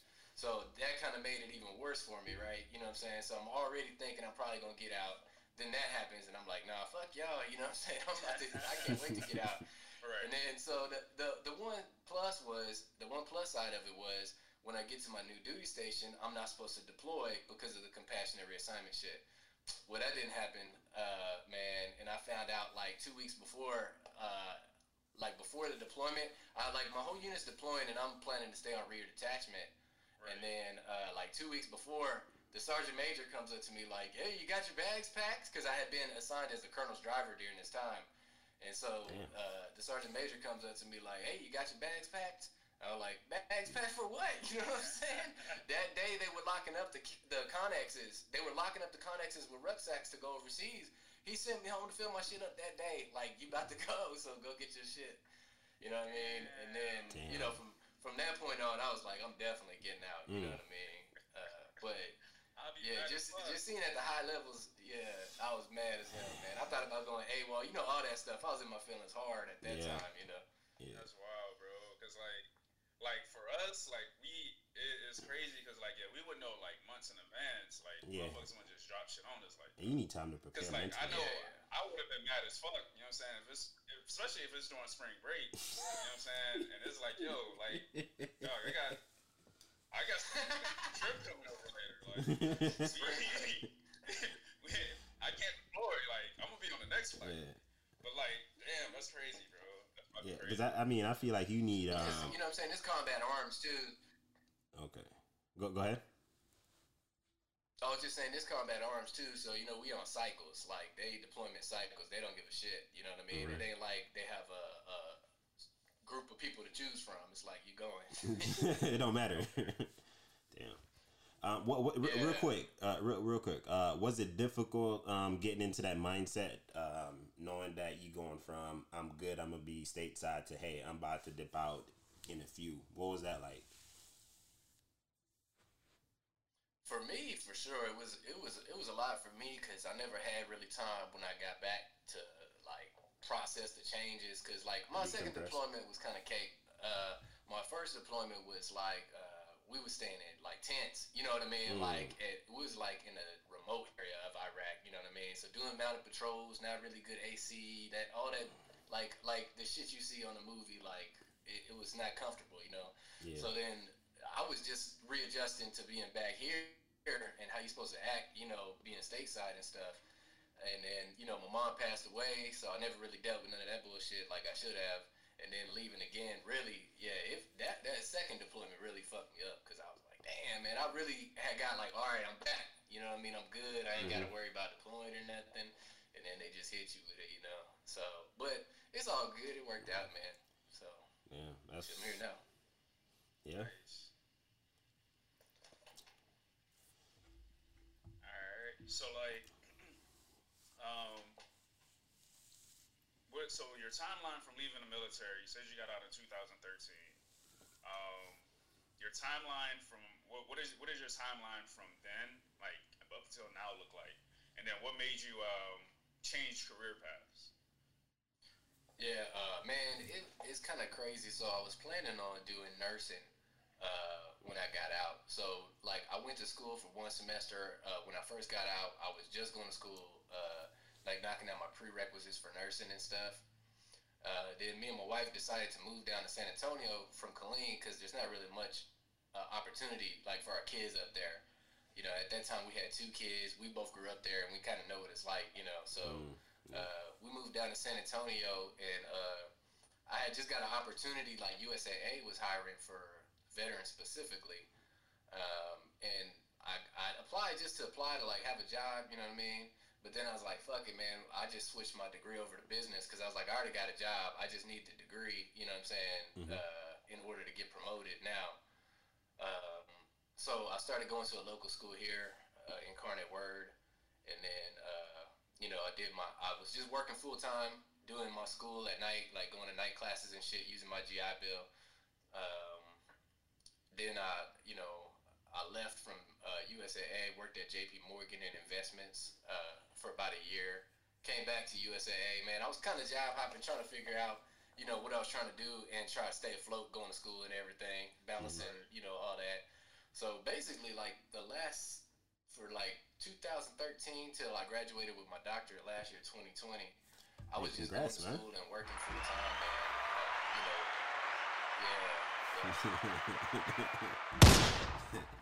One time for the degrees. There you go, man. What's going on, Doc? Hey, that's some real Jamaican shit. Hey, man. Hey, we got to give you a props, man, because finishing school, man, you know, that grind, that consistent grind, man, it's hard. You know, it's hard staying afloat. It's hard, you know, making it all the way through. I tried, you know, we talked about in previous episodes, you know, different things happen throughout your career as a, you know, as a veteran and trying to navigate school and a job, and, you know, it's not always easy to see another veteran, you know, make it and, you know, making it, you know, it's good to see, man. It's good seeing examples of that, because it's we talked about it. I think our first conversation, you know, there's a narrative of, you know, what veterans are like. You know, we all just out here running around with AR-15s for no reason. You know what I'm saying? So that's good to see, man. And you know, that's one thing I would say. Like, I know I probably sound negative on the military from what I said so far, but I credit being able to do it to the military for sure. Like, because when I got out, it was like, you know, you already used to doing whatever the hell you got to do. And then it's like, I could get money to go to school, you know what I mean? I could work full time, take good care of my family, knock out these degrees. You know, there's times where it sucked, but it was like, just keep on doing it, you know what I mean? Yeah. And it's not the coming out of time your passes, pocket, man, you know what I mean? Yeah, the time passes either way, you know, it's up to you if you're going to do something, you know? Right, most definitely. All right, and so you talk about the you know, you going into the USA, JP Morgan. What about the business, the field of business, kind of attracted you and kind of made you want to kind of stay in that field and kind of keep pushing? For me, it was just I got more interested in. I've always been in the Army. I was seen as a complainer. But what it is I've always been interested in fixing things, you know what I mean? Like making, when something's not operating, you know, smoothly, you can make it work better. And it's usually just talking to people or being able to communicate with people without being an asshole. Right. So, you know, what I studied in school was organizational development, which is basically like change management, getting people to understand, like basically making an organization and the people work together, right? Like, for the organization to be successful, it needs people to be invested in it, working hard. But then you need to do something, invest in them, take care of them too as well. You know what I mean? So that's what I ended up like studying, and then, you know, I just followed that business path to whatever was interesting to me. So now I ended up studying like a wide, you know, variety of stuff. Now I teach classes in change management, leadership. Those type of organizational development, HR management, and an MBA program, and then I also do consulting in like those same kind of areas. Okay. So you're like a finance consultant? Not necessarily for finance. I mean, finance and investment for me. I worked in the business, basically educating financial advisors for about a year when I worked at JP Morgan. I think I'm more so of a like business educator, I guess, if I had to put it like one broad term. Like, I'll teach any different business related subject. Finance just something that happens to interest me. Okay. All right, I mess with it. I definitely fucks with it, man. So, you know, might have to have you come back as a regular. Yeah. So, you know, with everything you described, you definitely sound like the kind of person that should actually stay in the Army. You know what I'm saying? So you should actually try and change it, but you out, unfortunately. Oh no, they be all right. They'll be all right without me. Yeah. Yeah, I think so too. I'm sure they're doing just fine, man. Well, I mean, you know, not really, but you know, it's what do you real quick? What do you think when you see all these, you know, the stories coming out of like Fort Hood and, you know, all the tragedies, the deaths, you know, sexual assaults, all that stuff. You know, us as vets, we talk about it, and, you know, it kind of saddens us because we know that it's like, you know, besides talking about it, we know that it's not much we can do. How do you feel, you know, kind of having a deeper connection to the Army and, you know, all the stories that you're constantly seeing come out about it? It's hard, man, especially because, like, I mean, you know how it is in the military. You kind of, the one thing you always feel like you kind of having your back when you're in the military is, like, they're going to take care of you. You know what I mean? No matter how shitty your situation is with your job or whatever, you know what I'm saying? You feel you're supposed to feel protected. You know, you got your benefits. Your health's going to be taken care of. And then you see the reality is that's not what happens at all, man. You know, leadership just kind of fails to do anything, you know. And then it's really sad seeing everything. It's always Fort Hood, man. Like, stop putting my hometown, people already don't like Killeen. I don't know if y'all ever heard of Killeen, but it's not popular. You know what I mean? Didn't know that. People don't like it, man. And, I didn't know that. And the thing is, it's not a bad place, man. But you know, a lot of people come from everywhere because it's a big like the biggest military base, you know, that we have. You know what I'm saying? So people settle there from the military. Think about it: the worst people to get kicked out of the military, the people that only joined in the first place because they couldn't do nothing else good. You know what I mean? Like me, I'm not like hating on them. I'm just saying, you know, people that couldn't do nothing else. You know. And then and they wind up there just migrants, you know what I'm saying? So there's people from all over the country, and you know sometimes it doesn't meld well, you know what I'm saying? So they're kind of rough. But you know what I'm saying? Yeah, I love my city. I'm just trying to hear nothing but you know I'm tired of hearing bad stuff all the time coming out of there. Yeah. All right. Yo, Marcel, you got you pick it up. You got some questions on? Oh yeah. Okay. All right, cool. So, we've been talking. We've been touching on it a little bit. One of the main reasons we're here today is just to kind of have get like a basic intro to finances, stocks, crypto. It's something that's everywhere. We want to find out some more. We want to share it out with our guests. We are kind of. I'm on the infant level when it comes to this crypto stuff, definitely. In other areas too, I just kind of do the basic. So we just want to have a better understanding. So by the time we hit episode 50, what I'm saying, our crypto talks, what I'm saying, is up here. What I'm saying, we're not still talking about, hey, what is a Bitcoin? What I'm saying. So we want to definitely upgrade that. Gotcha. And maybe even start our own coin. I texted Josh today. I was like, hey, what do you think about a crypt coin? Not trying to start nothing, but I don't know, the sound of it just sounds cool. Like a crypt coin? Yeah. Oh man. Yeah, man. I was like, if I were to have my own coin or something, I was like, damn, a crypt, it just sound nice. You know what I'm saying? It just, hey, let me get through crypt coin. It just roll. It does roll off. Say cuz. I want to be paid in only crypt coin. Hey, I'm getting switches for my Impala next. All right, so for starters, let's just start by talking about let's see what we got here. What is the stock? What is it? What is its importance? And for those, like I said, for those who want to start from the ground level, where do we begin? So for starters, what is the stock? Yeah. So, and tell me when I need to explain more, or if I'm like explaining like too low level. You know what I'm saying? So, Okay. I don't want to insult your intelligence. I also don't want to skip over something you need. You know what I'm saying? So just let me know. So like as far as stock, I mean, most people have at least heard of it from the news or from their parents investing in stuff. Basically, to like take a step back, like there's two ways if you run a business that you could raise money, right? You want to do things to expand your business, or you want to invest in so that you could grow, right? So you could do one or two things. You could either borrow money from somebody, which would be taking on debt, right, that you're going to pay back, or you could offer equity in your company. You selling somebody a piece of the company, in hopes that the company grows overall and everybody makes money eventually. So a stock basically is just, it's a form of ownership in a company, even if it's a very small percentage of ownership in a company.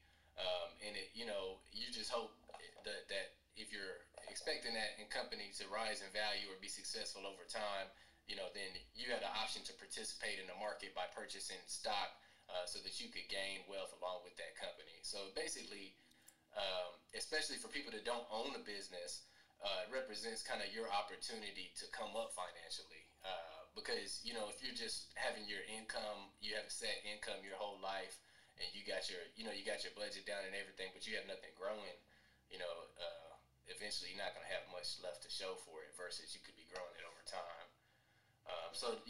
Some stock might have voting privileges, like versus for who serves on the board and in leadership positions, stuff like that. Some stocks pay dividends, which is in addition to you owning that portion of equity, you get paid out frequently, like a set amount based on whatever is declared by the company. So that's the basics of what a stock is. It's just the simplest way to think of it is a piece of ownership in a company. All right. All right. And as far as resources go, what websites, apps, what can, me, Josh, and our listeners, use, listen to, all that stuff to get a better understanding, So again, we want to further the conversation, but in order to do that, one is definitely having reputable sources, because like for example, Wall Street Bets, I think is a bad example for people to get their information from when it comes to being a rookie. You know what I'm saying? So, in your opinion, what are the sources that you see that young people, millennials and Gen Z can go to to have that basic understanding and build on that? So, and no hate on Wall Street Bets. I know we kind of had a conversation about it before. Right. It's a community that has its own purpose and culture. You know what I mean? Mm-hmm. But it's definitely not a place where if you're a beginner, you want to pop in there and read the first thing you see and go out and buy a stock because you saw on the headline there. Mm-hmm. I think for the first thing I always guide people towards is kind of an old resource, but Investopedia.com. That's where I got started learning about like all the different terms you hear and you don't really know what they're talking about. You know, you turn on CNBC and they're talking about like the price to earnings ratio for a company, and stuff like that. Or even something as simple as revenue for people like who aren't involved in business at all. They don't know any terminology. Investopedia is a great place, man. There's tons of lessons, formulas for different valuation methods, like to learn to analyze a company, different stocks and different types of securities that are available. Investopedia is a great place to start. They even have a simulator for trading. So like you can open what's called a paper trading account where they give you like $100,000 of fake currency. And you could try your hand at your investing and see how it grows over time. Practice different strategies without putting your real money up. Okay. Never heard of that It's a before. really good learning tool. Like a real life monopoly of the sorts. Yeah, exactly. And what I encourage people to do, if you do use like that trading simulator, don't think of it like a game when you do it. Try to make trades and stuff that you would really do, if that was your money. Because it's tempting because they give you like a fake $100,000, right? So if you don't have $100,000 and you're like, yeah, all right, bet, I'm going to buy this. Yeah, exactly. Right. Yeah, so 3 shares of Tesla or 3 shares of Tesla or some shit like that. Exactly. Yeah. Try to do some of the similar stuff that you would do in a real account. Okay. And what's the name of that website again? The cool thing is you can have 1 million accounts, so you could have you could do other accounts where you try aggressive things as well. You know what I mean? So just to learn it before you put your money in. And then some firms have paper trading accounts too. Like I think TD Ameritrade has like a learner's account. There's no real money. Something similar. Okay. Other than that, YouTube. YouTube have a lot of actual good resources as far as education. You know what I mean? There's a lot of fluff out there, but I'll be honest. Even in all of my education, you know what I mean? Like you could put a degree on the wall, whatever. Man, I'll go to YouTube whenever I need to learn something. You know what I mean? Right. So there's some good people. There's this professor from NYU Stern School of Business, Oswath Damodaran. He has all of his MBA valuation classes and investment classes that he teaches. He's like one of the top finance guys out there. I mean, he's a genius. He knows anything there is to know about finance. All his MBA classes, the whole class, for free on his website and on his YouTube channel. You know what I mean? So that's definitely a great resource. And then we talked about kind of communities before, like things like Clubhouse, starting to pop up where people can talk about different ideas. Those are pretty cool because you can criticize the ideas or get criticism on your investment ideas. You know what I mean? Let people poke a hole in what you're thinking is. Right. You know what I mean? That's solid. Okay. Yeah. And as far as I think we said Reddit. I think what did you say is r/investments or which one was it that you said is another good one on Reddit? I got a couple good ones right here. Yeah, so like r/investing, r/financial planning, r/personal finance, and r/dividends are all some good I would say some of the safer, you know what I mean, communities where they're going to have more serious conversations regarding investment. So if you have questions or you know just want to hop in there and see the conversations that are already happening, you'll get a lot of knowledge from any of those. Okay, that's dope, man. I like that. I think like we were talking about on the phone. I think you know, we need to normalize, just like how, you know, we can spit out facts about NBA and talk about what we think, you know, what's going to happen a year from now, 2 years from now. Yo, we need to be talking about crypto, investing, all that stuff too. And, you know, I think, you know, for us, this is kind of where it starts. And hopefully going forward, you know, we can have more people like you just trying to help guide us, you know, and, you know, build a community when it comes to that, because I think it's kind of dope, man. You know, now that we got a podcast and everything, it's like, yo, we can all kind of do this together. It doesn't just have to be, all right, well, I got 1,500. I'm gonna put into these stocks. Let me sit here quietly and you know, hope that, you know, this shit go up. You know what I'm saying? I can hit a Josh and be like, yo, man, I got 1,500 there. I got 500 there. Like, you know what I'm saying? Let's make sure, you know, we keep in contact about it. Hey, man, how's your stock doing? You know what I'm saying? What you been doing? Yeah. You know, the verbiage that comes with it, because I can't fake talk about shit that I don't know about. You know what I'm saying? So the conversations that come with that, you know, over time, that's where we try to be.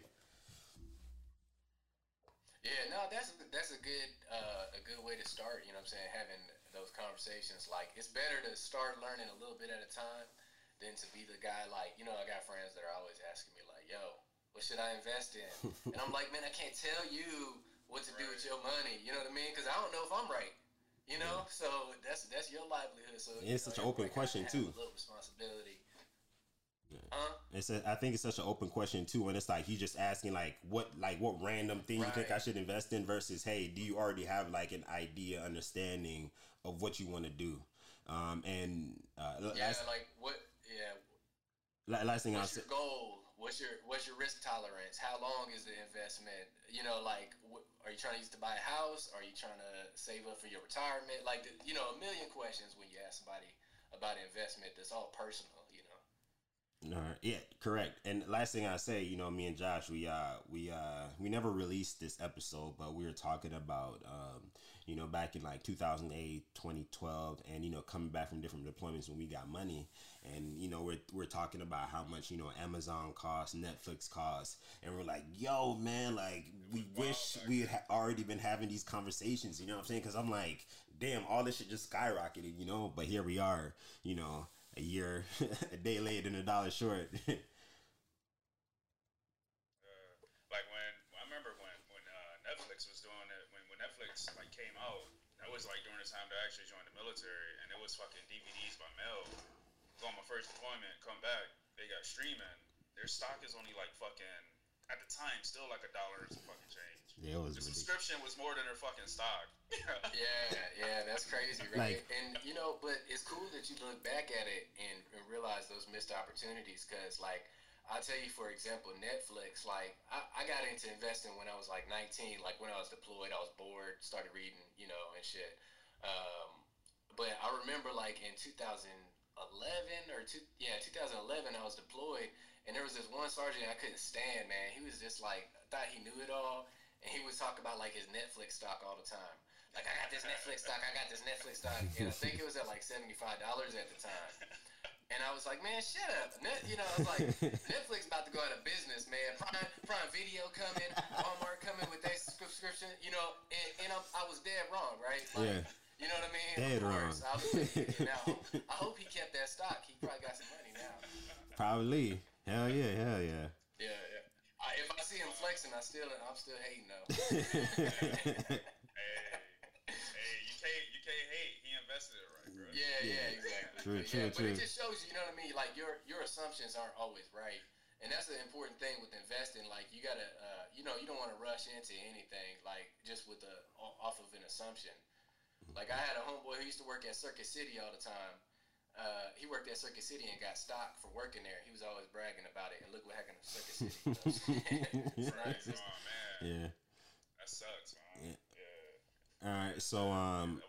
So staying on the same page, when it comes to buying, selling, trading. What do beginners need to know? And I think the term beginner should be used pretty broadly because personally, correct me if I'm wrong. I don't think just because you've been trading for a couple of years that makes you an expert or even mediocre, right? I think it requires a deep analysis. So I think a lot of people who don't think they're beginners still are. So, for people like us, the new beginners and the older beginners, right? Buying, selling, trading. What are some of the basics that we need to know when getting into this? Do I need to have, a bunch of money to get into it? What that look like? You definitely don't need a lot of money to start trading. I say trading because I trade a lot, so I'm sorry. I mean investing is what I should mean to say, like, because more experienced people are gonna have, like, investing could be as complicated as you want it to be or as simple as you want it to be. You know what I mean? You're gonna have passive investors who own mutual funds or ETFs. If you don't know those terms, it's cool. You'll get to know them. Where they invest in, like, passive investments. They don't really watch it. They just let it grow. You know what I mean? Then you have people who trade all day, every day in specific niche areas. You know what I mean? People who trade the market broadly. So like you said, beginner could be any number of years of trading could still be a beginner. Just like working out, right? Like when you get on a workout plan, you want to do, like, I'm getting on the intermediate. You know what I'm saying? If you ain't worked out in 5 years, nah, you gotta start back at the beginner, bro. You know what I'm saying? You should probably be doing the beginner one. So it's kind of the same thing, but really, like I said, don't rush in. Take your time. Find out your own risk tolerance for sure. Some people don't need to be invested in stock at all. Some people are, like, I have friends that are very risk averse. They don't want to. If you can't lose any money, don't invest any money. That's straightforward. You know what I mean? Like, you need to be investing over the long term for capital growth. So that you'll have something to appreciate and sit on later in life. But like we said, that's different for every single person. How much you're gonna plan on needing and everything. My only advice starting off is, main thing is, like, make sure you're working with a reputable broker. You know what I mean? So educate yourself a little bit, through some of the resources that we talked about already. Stay away from the newer brokers. Like we talked about, you can buy stock on Cash App now. I got feelings about that. I've told friends I have feelings about it. What's your issue with it? I'm curious, because it's probably the same as mine. Like, I just don't feel comfortable with it. Like, it's an app designed to send money. Okay, that's one thing. I'm cool with that because that's what the app was designed for. But, like, this whole trading and things like that, I can just go to Yahoo or what are your fears? Is my question. Or Wall Street Journal or something like that, and just do it that way. There are other apps that I can use to do that are experienced in that. Why would I use Cash App for Got you. Okay. Exactly, and so that's what you answered the question right there. So same thing with Robinhood. Robinhood, I'm sure if y'all saw through these congressional hearings, has some questionable, kind of like it's kind of like who has control over them. Not necessarily that they have a problem, but who controls them. There's some questionable relationships. But the main thing, let's say there's nothing going on there, right? Things like Robinhood and Cash App, like you said, they're first sending money. Like, go to a reputable broker who's been doing that for years. If you have Robinhood or Cash App and try to get somebody on the phone when you have an issue, it's going to be damn near impossible to get somebody on the phone. The app is going to route you to a phone number to get on the phone with a person, and the phone is going to send you back to the app. We had people recently having those problems, And my other thing is, it's a little too gamified. It's too easy to click on a tile. It says Nike there. I like Nike, and you push the Nike button. Now you bought Nike. Like, you should put a little more thought process into your investment. It's great for access. I'm all for everybody should be able to have access to investments and buying stocks and stuff. But that doesn't mean that it needs to be any easier. You know what I mean? It's already not that difficult if you educate yourself just a little bit to work with some of the existing brokers out there. Right. That's I like that. I didn't know where Josh was going initially, because to me it was like, well, the ease of it, but then with something I never thought about is it doesn't happen to everybody, but you know, some people have issues, and we all know what it's like when you try to call a number on the app. You ain't talking to nobody. Ain't nobody there. Venmo, any of them, yeah. And this is your money. I mean, you talking about people have Robinhood is not just like it's not just all people playing with a couple $100 buying a stock here and there. I know people close that have, you know, tens of thousands of dollars or more in these Robinhood accounts. And imagine you can't get on the phone when you need to, like, you know, the app's not working and you need to place a trade quickly, or you need to pull money out for something in an emergency. You can't get, you know, you can't take care of it, man. And that's a big problem for me. And these other firms are also competitive. But man, customer service is insane with Fidelity, Schwab, TD Ameritrade. Man, you're gonna get the help you need. They might even give you some advice, you know, on your trade. Like, I like Tastyworks as a broker, which is one a lot of people probably haven't heard of, but they're really good. Like, I've called to place a trade, and then the dude's like, "Are you sure about that?" You know, convinced me to hold off on it. You know what I mean? So there's an advantage to going with established brokers for sure. Okay. Did you have something you wanted to say, Josh? No, that was it. Okay. Yeah. So speaking of brokers, so seeing that we are the beginners and just getting into it, something for me, you know, when it comes to this is, you know, the language and, you know, not necessarily the barriers, but brokers, right? Speaking of stocks, I was put a couple of G's in the Robinhood. I pulled it out because I got scared. But having brokers and things like that, that's something that I never even, you know, knew about. So can you talk about specifically what brokers are, and, you know, are there other apps out there that are as accessible with, like Robinhood, but like it sounded like they have a few more safeguards. Can you talk about those? Yeah. So like, basically most brokers actually are broker dealers now, which is, I don't need to get into the semantics, but basically just like your bank holds your money and handles your financial transactions. If you wanted to buy stock or other securities like bonds, options, things like those, you would do it through a broker. So essentially think of it as like a different type of bank that you use, you know, for your investment accounts. And it doesn't necessarily have to be like, they all have pretty good apps these days. Like, everything's pretty updated with mobile. But, you know, before a thing like Robinhood, when you say my broker is an app, right? Because it came out as an app, it's always been as an app. These other brokers traditionally came from like what used to be like a more financial advising model. They still have some of that for like higher wealth clients and stuff like that, but the majority of investing done now is self-directed, right? Like, you open a brokerage account or you open an IRA account for your retirement, and you invest on your own.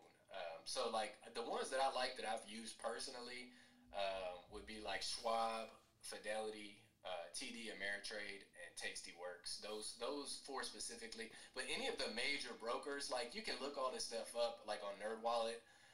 You know, it'll have a review of different brokers, show you who the best brokers are. I don't want you to think like I'm pushing any of these. No. Those, you know what I'm saying? But those are like the people I'm personally comfortable with. They all have good apps. They all have good, you know, online interfaces, even for like on your computer. And most importantly, they have like established compliance departments. Like, that's kind of the thing that doesn't really exist as much with a lot of these newer. Like, if you buy a stock or Robinhood and Cash App, I'm sure they have, you know, plenty of lawyers and have the department set up for compliance and stuff. But have they actually had to deal with a lot of these compliance issues? You know what I mean? In their history. And I would just personally prefer to have, you know, that money at a company that's specifically for that, is separate, you know, for your investing. And you think about that as like where your nest egg is. Like, my nest egg is at this company. I do my transferring through this company. I keep my bank at this company. You know what I mean? Just keeping it completely kind of separate on its own, instead of thinking of it as, you know, something that you just hop in real quick and, you know, pop in and out of. Right. And usually, things like that, they usually have like a actual brick and mortar place where people work as well.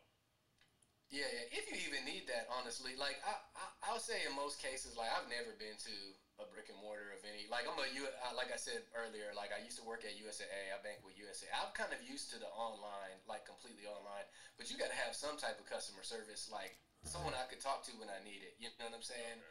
Like, I would prefer not to talk to you physically. I would hop on the chat versus calling you. You know what I mean? But you need to have something where I can get at you real quick, you know? Right.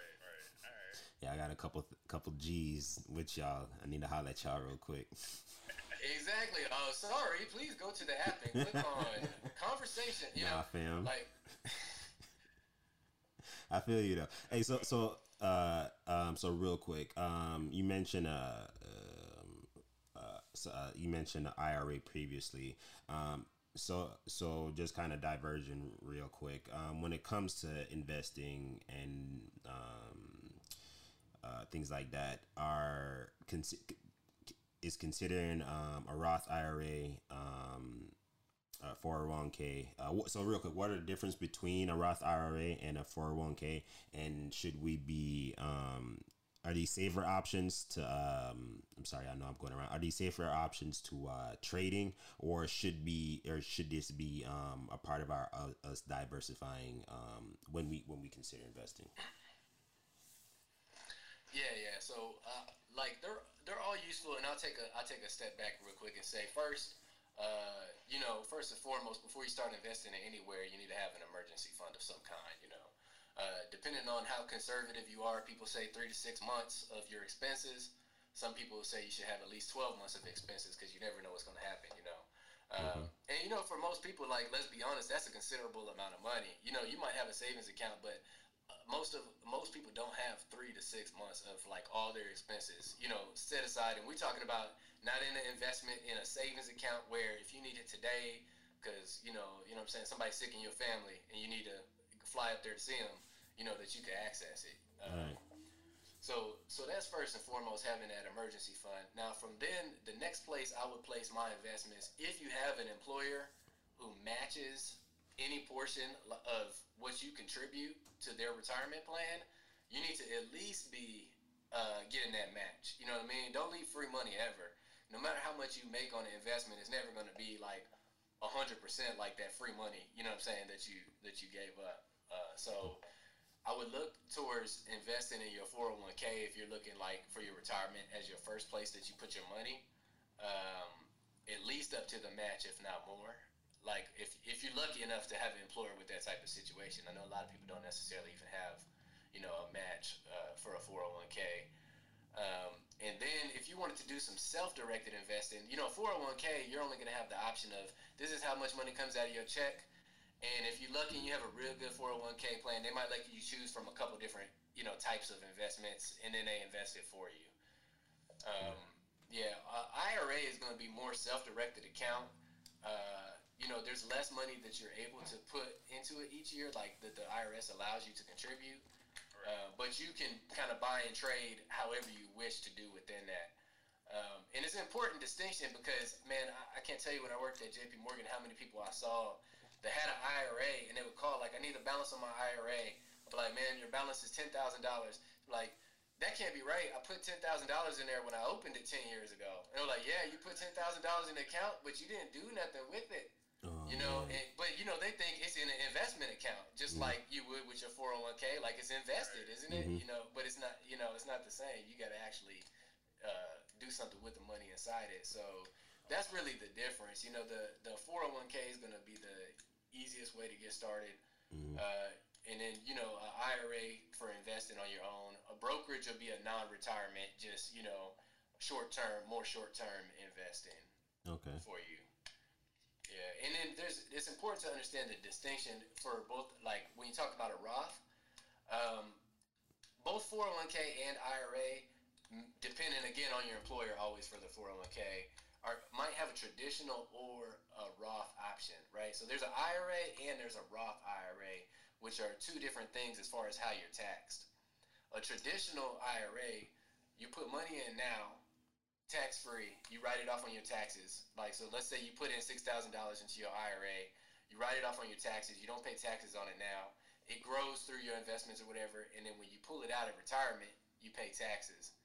A Roth is a better option if you qualify for it, because there are income restrictions. If you make over, I don't know what the exact amount is anymore, but it's well in the hundreds of thousands, like 140,000 last I checked, which was years ago. But if you qualify for a Roth, it's better because what happens is you basically pay taxes now in whatever tax bracket you're in, right? So like, let's say you put your 6,000 in, you go ahead and pay taxes normally. You don't get to defer it like you would in a traditional. But then when you withdraw that money in your gains tax free. You know what I mean? So it works better because you don't get taxed on all those gains in the long run if you qualify for, you know, for the Roth. So yeah, I know that's a lot. So I'm sorry. No, you're good. It's Oh, nah, you good, man. Yeah, I think identifying the main. I understood. I was picking up. Okay, cool. Yeah. It's hard not to get in the weeds because I find myself following one train of thought, and I'm like, well, also you need to know this, and also this, and also this, you know. I can follow it. And this is why this is the intro. This is why this baby steps. So, you know, we gonna just build on this information. You know what I'm saying? So for y'all people that are like me that don't get it the first time, just hit rewind and, you know, listen to it again until you get that shit. Yeah. All right. You want to pick up, Josh? You wanna go from here, and then I'll hop back in a little bit later. Yeah, that's cool. So what's the difference between having about 3 or 5 G's in your savings account versus taking that money and investing in the stock market?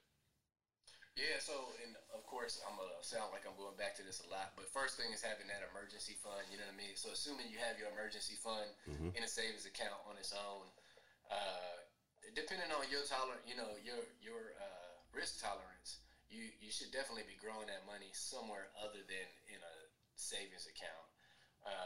There's various options, whether it be in like aggressive stocks, extremely conservative stocks. There's also mutual funds and ETFs. I don't know if y'all are y'all familiar with that at all? I am not. I'm not. I am not either. All right, cool. So it's easy. Just think of a mutual. I'll explain a mutual fund and then an ETF. It'll be easier that way. So a mutual fund is basically like, let's say I have $100. I can't really go out and buy all these different stocks I want, right? Like I might want to have a variety of stocks that I own, but I only have $100. I can't even buy one share of like Tesla or Netflix, right? But what mutual funds allow people to do is basically pool their money together, where basically all you do is invest a certain amount periodically in a larger fund of people are all doing the same thing, and it's managed by the mutual fund company who basically trades on your behalf. You know what I mean? So basically that larger pool of money comes, you might have a smaller share of everything, but you still have that diversity of ownership. You know what I mean? Okay. And then an ETF is basically the same thing, man. Like if anyone finance is listening to this, they're gonna be like, who's this idiot? It's not the same thing. But it basically, as far as understanding the purposes, the only difference is ETF trades like daily. Like it has a stock value, like a price like a stock does, but it basically represents ownership of a group. So it's only a slight variance, you know, as far as functionality. But like I said, there's different risk thresholds. Like let's look at, like I looked up a high yield savings account this morning. The interest rate on the highest one I could find was like 0.05%. 0.05%. Not like that's 0.05 and converted to a decimal. You know what I'm saying? like that's already in percentage, right? So like let's say you have 5K. Let's say your investment time horizon is like a year, just a year. You know, like I want to see what I could do if I could grow this money, right? Let me put it in a savings account. You got $5,000. You put it in the highest yield savings account you can find, 0.05% interest. At the end of that year, you would have made $2.50. Damn, balling. So you know what I'm saying? So you park that money, and this is an important concept that's like later you can get into the details of it, but the time value of money is important, you know what I mean? Like that 5 G's, think of all the other crap you could have done economically with that 5 G's. You could have paid off debt that had 20% interest on it if you have a credit card. You know what I'm saying? You could have went on vacation and had a blast. That's worth more than $2.50. You know what I mean? Like, so you're not making nothing there, you know. Even if I looked at like a very conservative ETF, like so I did the same thing like a year ago today, right? If you would have bought $5,000 into an ETF SCHD, which is like a very conservative, dividend focused, it's more for like retirees almost type of ETF. So extremely conservative. It has a dividend of 1.73%. So, you know, like miles ahead of 0.05%, right? So that would have paid you $86.50 in dividends, plus the value of the shares has risen over that past year to where the value of the shares is $5,700. So in this case, if you add those two together, you made $850 on that 5K over 12 months versus $2.50. You know what I mean?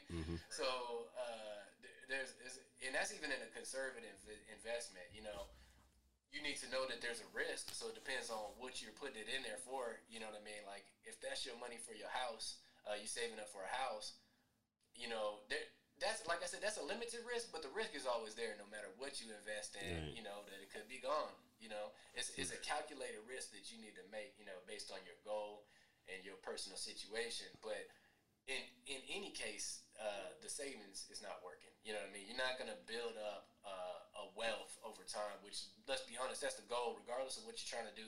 We all want to be happy, healthy, live life, but you need something to back that so that you can support that lifestyle. You know what I mean? So if you want to build a wealth in some way, you need to, you know, start investing either.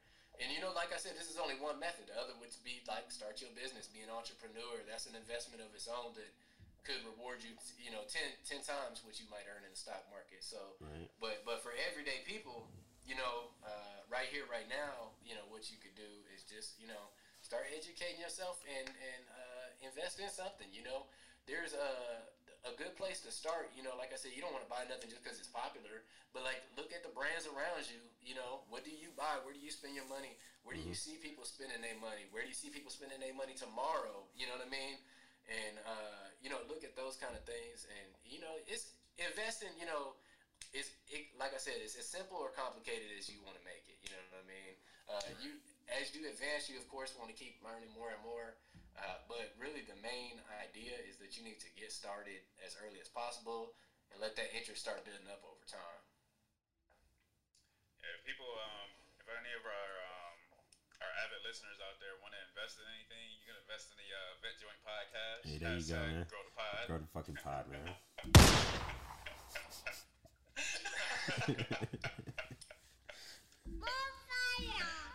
There you go. And the last thing I want to touch on when it comes to that, you know, I think, actually, no, never mind. I'll wait till later. Keep going, Josh. All right. So, you just gave us the pros and cons, because obviously you can lose money, but there's also, you know, high risk, high reward, or low risk, low reward. Let's see. Could you explain what is short selling and what is what took place in WSV? Yeah, the Wall Street bets and the GameStop stock situation. So all right. So this is gonna get complicated. So I might sound real crazy to y'all. You know what I mean? If this is new, short selling is it's a little bit complicated. All right, but not too complicated. Essentially, like if you, let's say, and when I say you right now, I'm saying if you're a big institution or if you have a shitload of money. All right. If you believe the price of a stock is going to go down, like you don't think the company's going to do well, what you could do is sell a stock at its current price with the intention of repurchasing those stock later and returning it to the owner. I know that sounds kind of complicated, but essentially what people with enough money are able to do is sell a stock now and borrow it, like they're borrowing it from the broker to sell it at today's price, thinking the price is going to go down cheaper, and they'll buy that stock back and then sell them at that cheaper price. So essentially, they made, you know, the money from the higher price. I don't know if that makes sense. An easy way to think of it is like let's talk about like J's, right? Let's say I got a pair of J's that I'm bragging about or whatever, and you're like, man, those J's are trash. Like, they ain't going to be worth nothing next year, right? So I'm like, oh, bet. Well, then, if you don't think they're going to be worth nothing, you know, give me the price they are today. You know what I'm saying? I'll let you hold these, you know. And then you could buy them back from next year. You got to give them back to me regardless of how much they're worth. You know what I mean? So you went and sold them to somebody else, and then let's say they went down in value. You could give them to me for $50. You know, like next year you could go buy a new pair and just give it to me and be like, here you go, your trash shoes. But if the opposite happens, if the price goes up, then you're screwed because no matter what, you have to return me that same pair of shoes, no matter how much it costs. You know, so that's essentially how short selling works. Big people, people with big money are able to borrow it to sell it now, saying it'll go down and I'll pay you back later. That's kind of, if that makes sense, that's essentially how it works. Basically, short selling, you're betting against the company. You're betting against the company. Easiest way to think about it. You're betting against the company. Yeah, the mechanics of it are a whole nother thing, but that's all you really need to know, right? All right. So what happened is hedge funds, and not just hedge funds, but I don't want to pick on them because lots of investors and analysts in general, and this is something I've published on, but there's a trend towards digitalization of video games, right? So I wrote an article as part of my doctorate about EA's strategy for dealing with digital distribution, like how they've pivoted, their pillars for their strategy going forward. And so because of that, the people are all looking at the industry and saying, everything's going to go digital. It's kind of obvious, right? So GameStop, of course, is in a position where they can lose sales because of that, because their model is buying and selling used games, which, as more digital goes, their only sale left is consoles, which recently has kind of helped them out a lot. So investment analysts kind of believed that the pattern of sales growth would continue for GameStop, so they took a lot of short positions, which allowed them to profit as the stock fell, but it also kept downward pressure on the stock because people saw there's a lot of short interest. So Wall Street says they're going to go to hell, then they're going to go to hell, right? You know what I'm saying? As far as individual investors, you see what's happening. You know what I'm saying? As individual investors, we see that, and then it hurts the company. So not that making a move of shorting isn't necessarily wrong. Like if you believe something's going to go down, you basically put your money to take a position. But in this specific instance, companies took a greater short position than even exists. Basically they borrowed more GameStop to pay back later than even exists. So if I'm negative 130%, that's roughly what it was, 130% short interest in the company. So 30% more stock than even exists in GameStop, you know what I'm saying, is being bet against. So of course that's going to massively hurt the prices, right? So what happened is on Wall Street Bets, people discuss due diligence all the time. A lot of it, like I told you before, is just fucking off. People talk shit to each other. They use crude language, which is what they begin a lot of criticism for, and generally make bad decisions. People post what they call loss porn, show you, look, I lost $10,000 because I made this stupid investment decision and fuck it, or people show their gains, I did a YOLO trade and I got, millions of dollars or whatever, So people share all kinds of different information on there, and, there's concerns about it because people think they're treating it like a casino. My opinion is it's the free market anyway.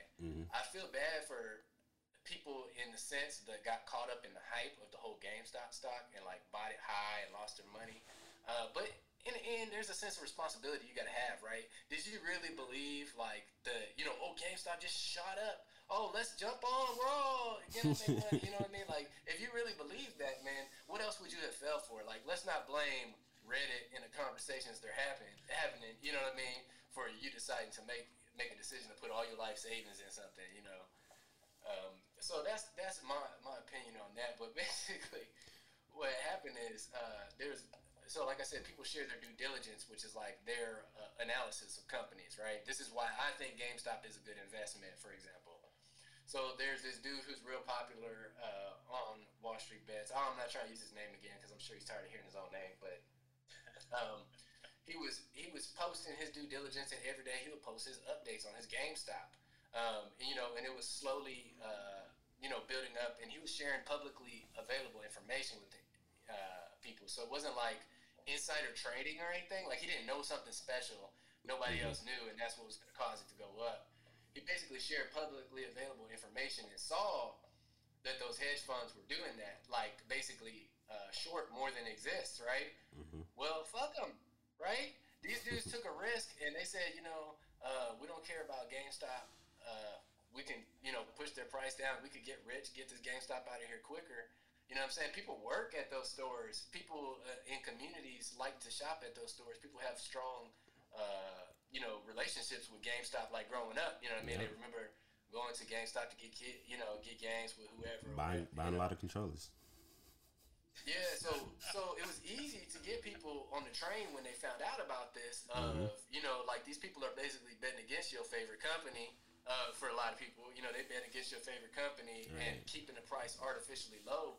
So a lot of people threw money in, and that's what caused the price to skyrocket like crazy. Like it was $17 on January 4th, and it was like $347 on January 27th.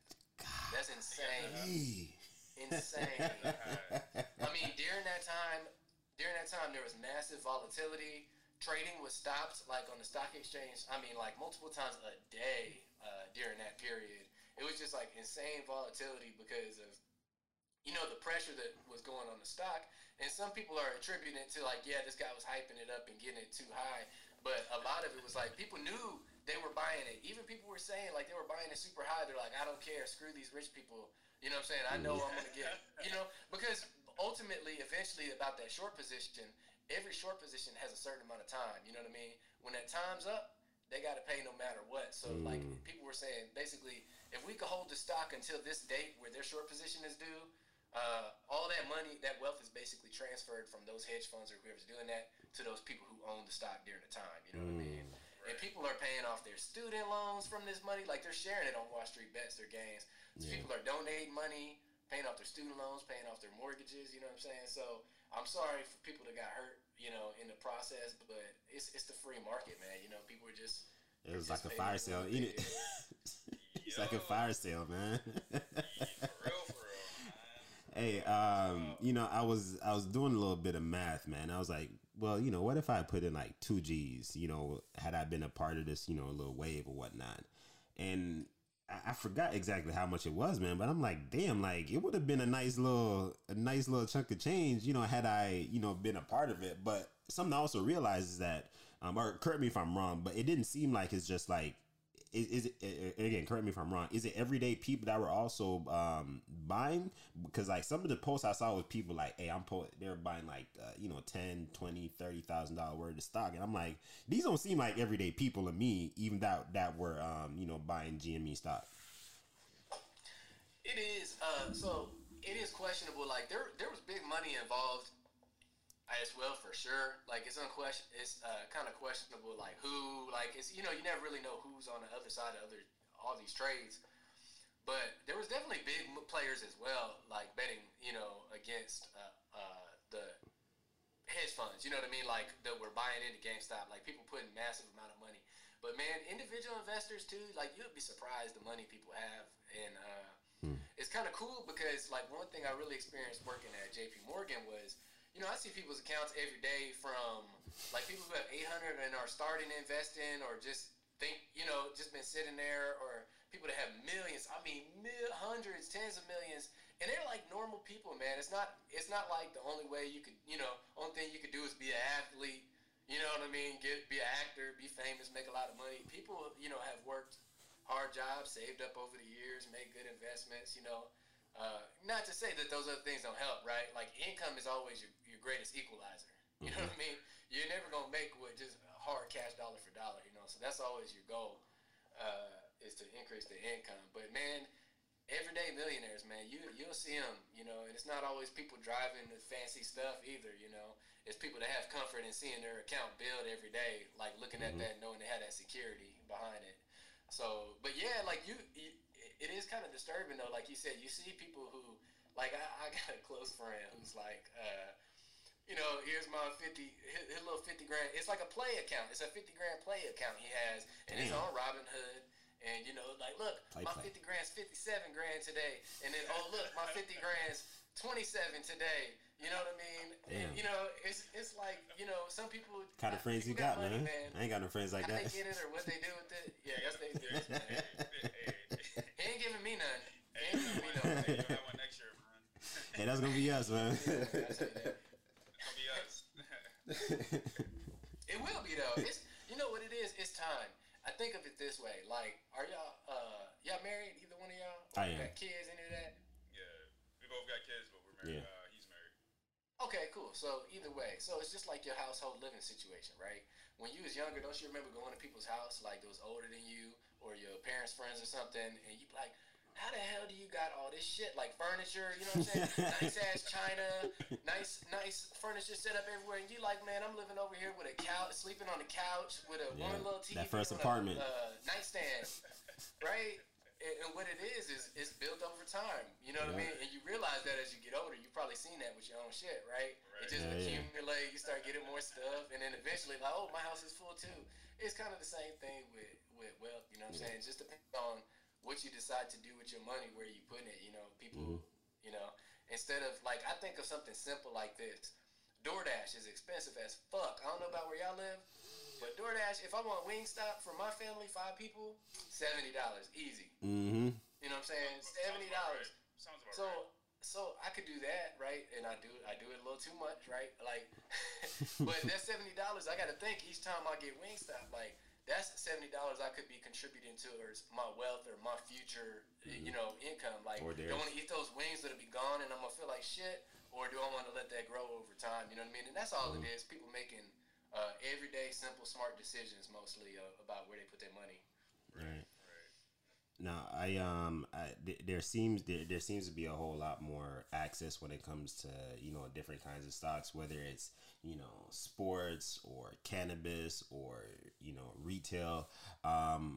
What does it look like, you know, buying, trading, selling in the future? Because it's already so accessible now, right? It's like, I can hop on my phone, I can buy a Tesla, Amazon, whatever.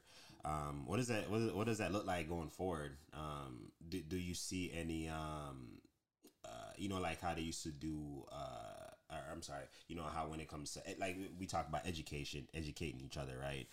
Do you foresee a better grasp when it comes to people getting in, you know, that knowledge that you need getting in? Do you see apps providing that kind of knowledge, or is it just kind of going to be like the wild west, you know, going forward, where it's like, yo, hey, hop on this wave, we're going to try to short sell these people? You know what I'm saying? What do you think that looks like going forward? I don't think so, man. I think as a base, like young people, and when I say young, like I'm 32, you know what I'm saying? So like, I would say, like, not that I'm I'll say that, right, but like, you know, like millennial generation and the younger generation, you know, like, tell me you haven't been trashed your whole adult life just for when you was born, right? Like, you turn on the news, millennials are living in their mom's basement, not doing shit. You know what I'm saying? Yeah. It's like, we in the military, we deploying, Fam. working out here, we making a living, you know what I'm saying? We going to school, we feeding our family. Can I live? We millennials, we grown now, you know what I'm saying? It ain't like, all they do is smoke weed. Well, we smoke weed and we work. So we work. Pretty much. What's the problem? You know what I'm saying? You know, and that's kind of how it is. Like, I think the good thing is we have access, we have an understanding, and now we have access to apps and stuff like this. We also see the fuck-ups that these older generations make, right? Like, it's a joke now, not for, like, my kids and stuff. They say boomer, right? They say, like, not to insult that whole generation, but it's like it's a different way of thinking, though. You know what I mean? They grew up on this is what it is, follow these rules. That's, you know, this is how it's going to be. And then it caused a lot of shit, man. Like, people just listen to what they was told instead of educating themselves. And, you know, you see how the financial crisis worked. People were, before that, I don't know if y'all remember, this wasn't people I knew at all. But, you know, before the financial crisis, people were buying like 2 or 3, like, people with normal income were buying 2 houses. Imagine that, like, you make like 80 grand or 100 grand, like, as a household, and you own 2 houses. That seems wild right retarded, now. Right? You know? Yeah, but it, like, easy access to money, you know, whatever, you know. I think we saw a lot of mistakes that people made, and I think that'll be our saving grace as far as that kind of thing. So right now, with the instant access, people are just learning about investing. A lot of people are new to it, don't know what they're getting into, make mistakes. People will learn from them. People will grow. One thing, just hopping back on that Wall Street bets fiasco is, what I hope it doesn't lead to is unnecessary regulation. One thing I'm worried about, like you said, that ease of access is a good thing now. I might say, like, it's too easy on something like Robinhood as far as an app, right? But that doesn't mean you need to take it away from people. You know, the government loves to say, like, people are too dumb to do this. You know what I mean? We need more restrictions in place. And really what should have been highlighted is the fact that it's not even in the first place. Like, these big firms are able to do things that are impossible for, you know, people with less money. things like the pattern day trader rule. I don't know if you've ever heard of this, but basically, if you trade on a margin account, which is like you borrow money from your broker, you have to have at least $25,000 in your account to be a day trader. Like you buy and sell stock frequently, like every day. You have to have at least 25,000. So it's like you might know something, let's say, about the movement of stocks. Let's say you're a genius and you figured out like the perfect way to make money on a stock's movement during the day, right?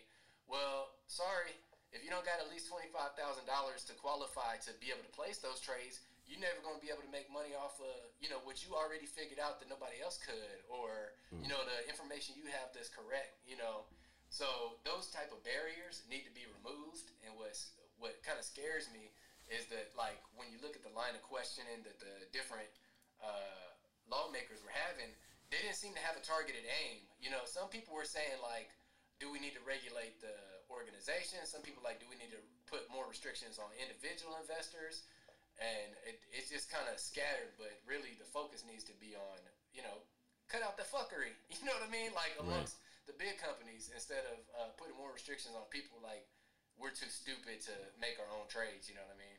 I think everyday people will figure out where to put their money to work best for them. Right. Okay. Yeah, I appreciate that, man. Thanks. That's you, big dog. So with everything that's been going on, Marcel mentioned something about some Crip coin.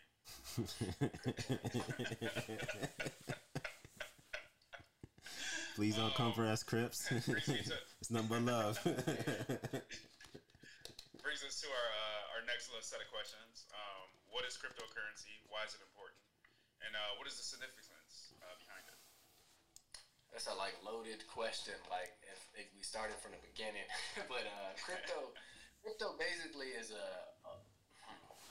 it's a virtual decentralized currency, which is kind of complicated. But basically, it's a form of currency that's not tied to any government system or any centralized bank, like normal fiat currency that we deal with is, right? Like in theory, not really though. Your dollar is all backed by something, like the government has money to back it up, even though really they just print it every day. Cryptocurrency is basically used as a code. Basically, all right, so it sounds like I don't know what I'm talking about, right? All right, cryptocurrency is used basically to make transactions from peer to peer. Like it was created as a way for us to easily transfer money from one person to another. Like aside from like Venmo, you use Venmo, you use PayPal to transfer money to people, Cash App. All that's heavily regulated as far as like how much you send to who. All that's all followed by the government. You know what I mean? Like so, like people that think it's cute when they're on like Venmo and they be like putting a weed pot sign when they sending their dealer their money or whatever. Like, bro, cut that shit out, man. It's like stupid, man. Everything you do like at a bank or something is monitored, right? Whether illegal or not, people have various reasons for wanting their privacy. And so cryptocurrency basically allows more privacy and anonymity as far as how you transfer your money, because basically once you've bought crypto, and I'll mainly talk about Bitcoin because it's like the dominant, cryptocurrency out there. But like once you own Bitcoin, all you need to do is have the token or a code to transfer that money, and you can transfer any amount of money to any person by just putting in the code, and it'll go straight to them. So it's basically just an easier way to handle money. One of the significant things about it is, like I said, it does give you more privacy, which is one of the most popular things about it. But governments are starting to use different type of analysis, like data analysis and stuff, that they can kind of sometimes track transactions and stuff still.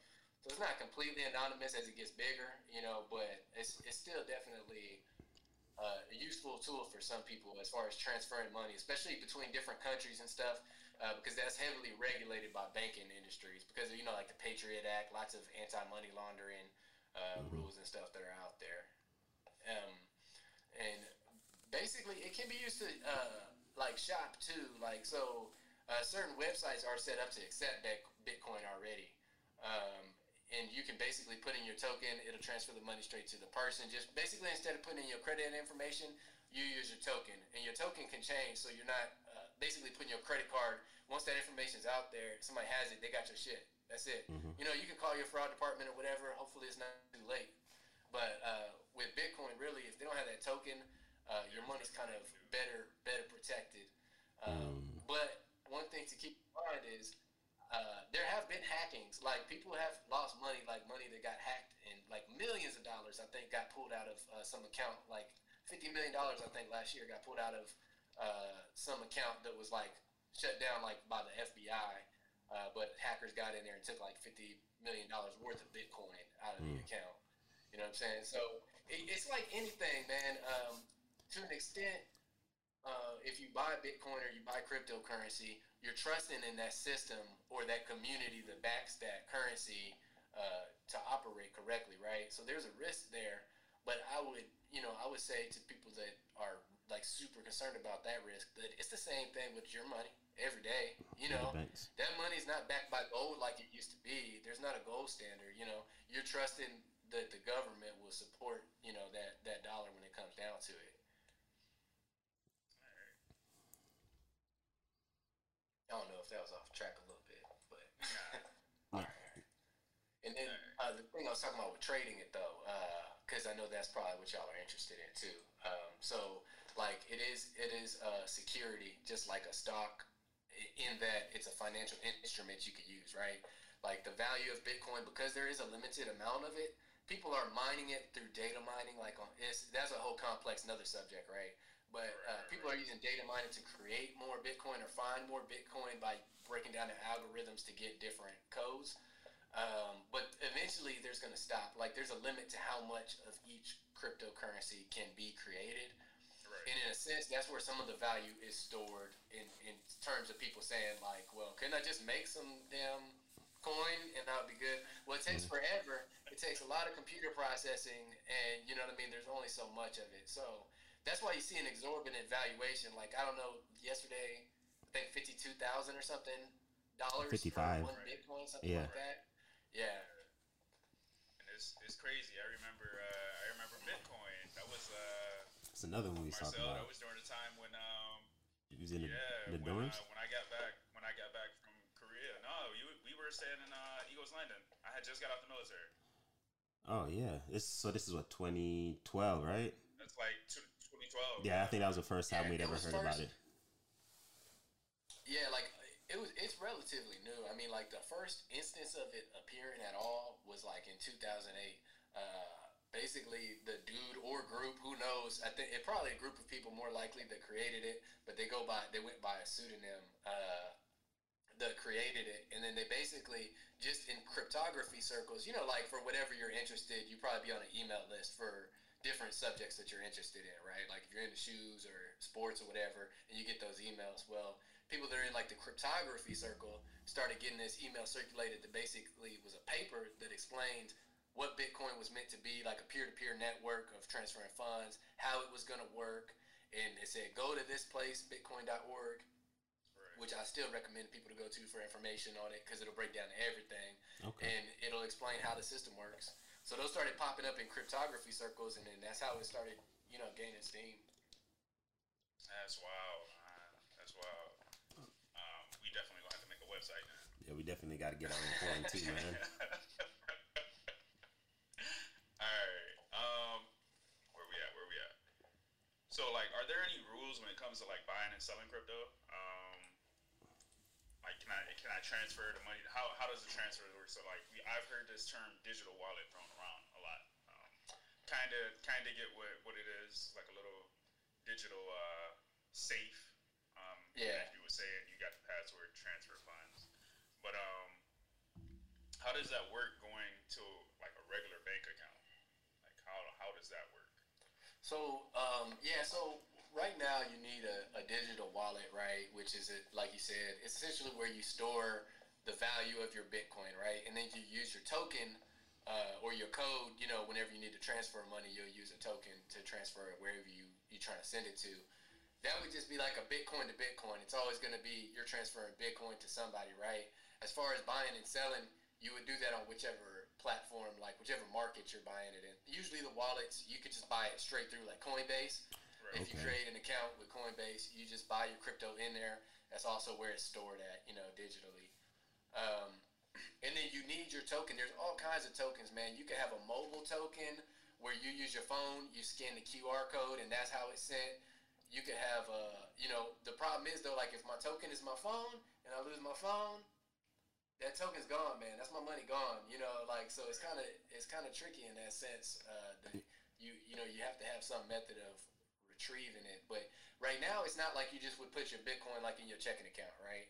More and more banks are starting to offer a wallet service to where you could just log into your bank and you could also see your Bitcoin. And some even link to, how you can log into other institutions?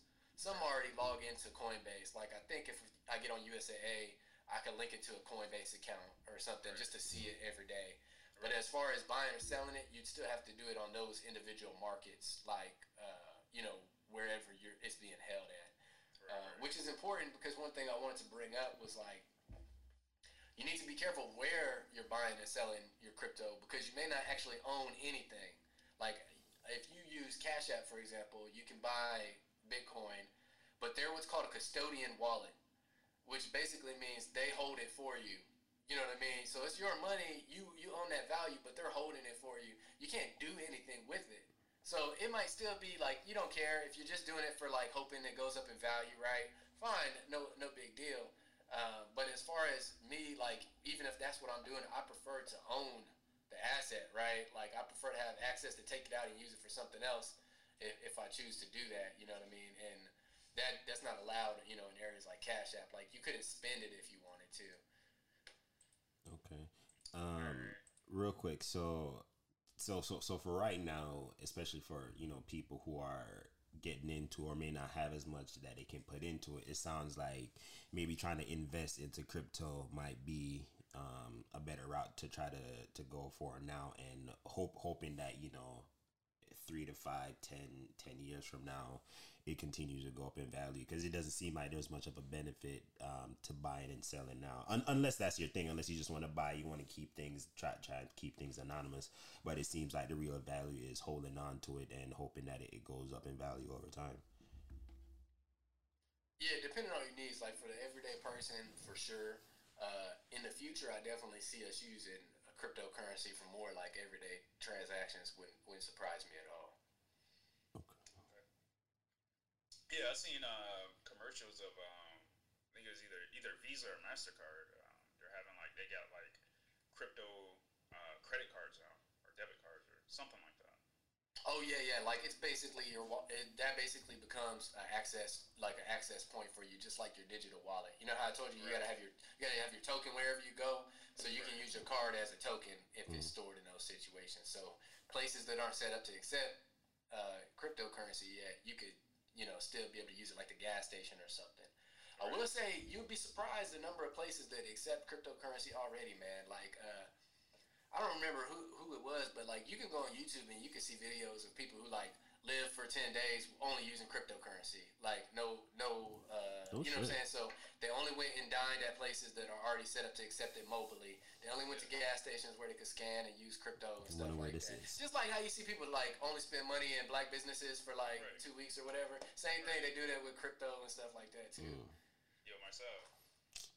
I don't think it's too late to get on this crypto wave, man. That's an episode for you. You could just live a week. See if you can do it. Hey, try to do that shit in a different country. I'm not there yet.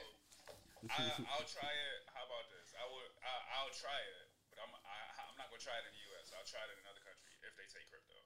A lot of places do, and that's one of the benefits of it too. So now you don't have to deal with stupid ass shit like fees. Like when you go take out money in another country, right? They'll give it to you automatically, convert it to that currency for you, right? When you pull it out, but they charge you a fee that they don't never tell you about. You know what I mean? And stuff like that is another benefit to crypto. You know what I mean? It's basically a more personalized system. Like it's from me to you. It's not Wells Fargo taking a couple cents just for you to get that money in another country. So real quick. So it's pretty much like I know it's obvious, but I just want to make sure that in my head it makes sense. So for example, me in the US, Josh is in Europe.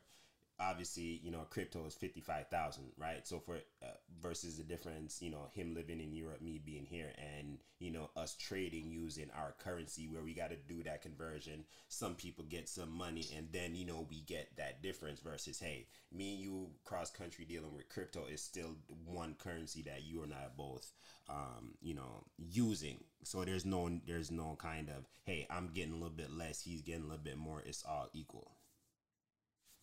Right, yeah, and as an end user, it's up to you to do the conversion.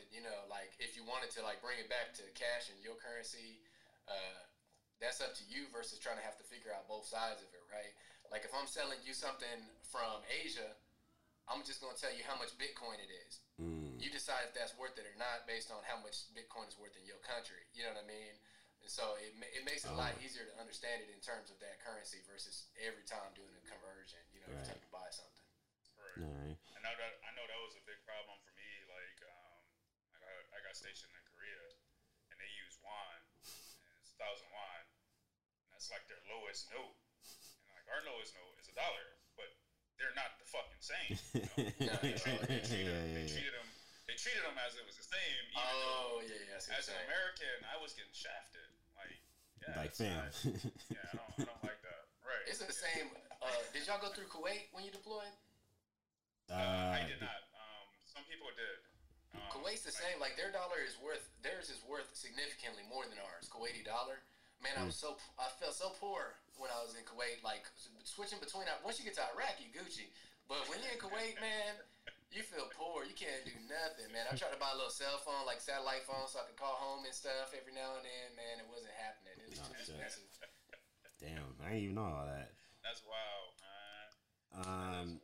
So the last few questions we have for you, we kind of just ran through them without even kind of realizing as we was kind of talking here.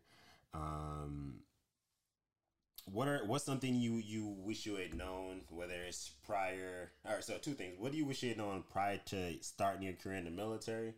And then what do you wish you had known prior to separating from the military? Hit you with a 2-piece. Man, prior to the military is hard, man. Because I learned, I joined when I was 19, so I kind of grew up in the military in a sense. A lot of us did. You know what I wish I'd have known? Y'all probably heard this a million times. I wish I'd have known to take care of myself better and had the confidence to just say fuck what anybody thinks about you and really take care of yourself when you're in the military, man. Like, I don't know what the culture is like for the Air Force, but I'm sure it's similar in some aspects, although y'all care more about wellness. But like in the Army, you don't go to sit call or, you don't get seen unless it's the worst of the worst. Like if you ain't broke, you better be there working. You better be in formation. You better be at PT. You deploying. I don't care. You know what I'm saying? And it's discouraged to go seek help. You know what I mean? Like for anything, every little thing. If I knew beforehand, I would have took care of myself when I was in the Army, you know what I mean? Because when you get out later, it's a lot harder. You don't have those records. Every time you was hurt, you didn't go get seen and create a record saying that something was wrong with you, and then now you're having to prove yourself versus having it already, all lined up. So that's definitely before the military. I would have liked somebody to tell me, like, don't worry about nobody except yourself, period. You know what I mean? You got a brotherhood and everything. Of course, you family. I'm not talking about that. Like, I got your back and all. But, when you need something, you need to take care of yourself. Because when the end comes, we can have these conversations all day. It's cool talking to y'all as vets and shit. But, you know what I mean? Y'all ain't the ones that's going to show up and help me when I need to walk. Right. Can't get up in my car or something every morning. You know what I mean? I'm going to need the VA to help out a little bit, Right. Absolutely. I like that, man. That's a dope answer. And then going into civilian world was the next one, right? Mm-hmm. I think I just would have realized how different it really was, man. I know people told us, like in the Army, they try to convince you to, same thing in the Air Force, right? They try to tell you to re-enlist. Don't go out there. You can't do it. You won't survive. You'll never get a job. You have to make at least $17 an hour to equate to being an E4, like all this bullshit. For one, I wish more people in the Army would understand that part, or in military in general, was complete bullshit. Like, scare tactics to keep people in the military. You know what I mean? Like, I hate that shit, man. There's opportunity out there. But, like, as far as interactions with people outside the military, oh, yeah, that shit is really different. Like, they tell you that, but they don't prepare you to interact with people. I know y'all had talked about transition being too short or whatever. Man, our shit is probably shorter. You know what I'm saying? and they don't, yeah, man, they don't care, man. You know, you can just show up to that classroom and just sit there, which is what most people do, because in your military training, that's what you always do, right? You show up, you sit there, you shut up, you don't say shit, so it'll be over, and you get out. And then that's what we do in our transition, too, so you don't really get the chance to get involved and learn everything you need to know. And they talk about job searching and resumes and shit like that, but really, it should be more like how to interact with, like, you can't tell people you suck. You need to do your job better. It's like, I don't got a problem with you. I never heard, you know, I didn't call you a bitch or nothing. I just said, right. You know, it's like, you know, and then you gotta realize people get sensitive like that. You know, now I'm opposite. Like, you know, I've had the opportunity to work with so many different like backgrounds and shit that I feel like I could get along with anybody. But man, when I first got out of the military, I couldn't deal with all that bitching about it. Like oh my God, you know, mandatory overtime. Like every day is mandatory overtime. Yeah, man. I think definitely that transition, man. And then military people piss you out the most too, though, because like when I worked at USAA, of course, I was like on the phone, always dealing with people in the military, right? And they don't know, like, yeah, I was in the military too. I don't give a fuck. You know what I mean? They be on the phone like, I'm Colonel so and so, and you better, you know, like I don't give a shit. You know what I mean? I'm not in the army. I don't fall in your chain of command, bro. Like, you know. And you know what's so weird? Or some little PFC, private first class. You know what I mean? Oh, I'm about to deploy. Yeah, been there, done that. You know what I mean? You know what's so weird, man? When it comes to using these platforms that are like, you know, for vets, by vets, I like to like be nice. So like whenever I call USA, I know they understand me, so I'm automatically gonna try to be nice, even if I got a problem, you know. But it's like there's a lot of vets that love to use that. Oh, I was in the military, I was a so and so, you know, treat me nice. Like, fam, can you stop being an asshole first, and then we can, you know, go forward. Okay, but I look yeah, at man. it like this way, like as far as being a veteran, like I understand, I respect, like no one should ever disrespect you, right? That's a given. Like that's for anybody, whether you're a veteran or not, but more so kind of, I understand being held in a higher esteem, right?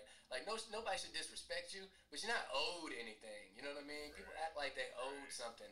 Like your rank don't pull nothing with me when you calling me because you need help with something. I'm here to help you. You can chill and I can help you. Or you can just try to, you know, flex nuts, you know. Yeah. Hey, so real quick. So we know what it's like. You know, what was it like for you? Did you work with Jess, or did you work for her? Where did she rank in your chain of command? And what was that like? Real quick. Shout out to Jess, by the way. Both. Yeah, both. That's my homie, man. Like, so we both got hired in the same program. Like, it was called Combat to Claims. Basically, where they was taking in veterans, they'll train you up to handle auto insurance claims. So we spent the better part of 6 months. Like, she was my like cubicle buddy. So like, they got the cubicle set up like 2 people per section. You know what I mean? So me and her, you know, but between the time we was in training together and talking to people on the phone, like when you first start getting on the phones, but you're still kind of in a training mode where they allow you to pause and like put everybody on hold and answer your questions, we would rely on each other a lot, like different type of perspective on like, what do you think happened in this accident? Do you believe this? You know, kind of like shoot each other's own ideas down when they're wrong. You know, enforce each other when like, no, you're right. Tell that motherfucker, you know what it is. Kick rocks.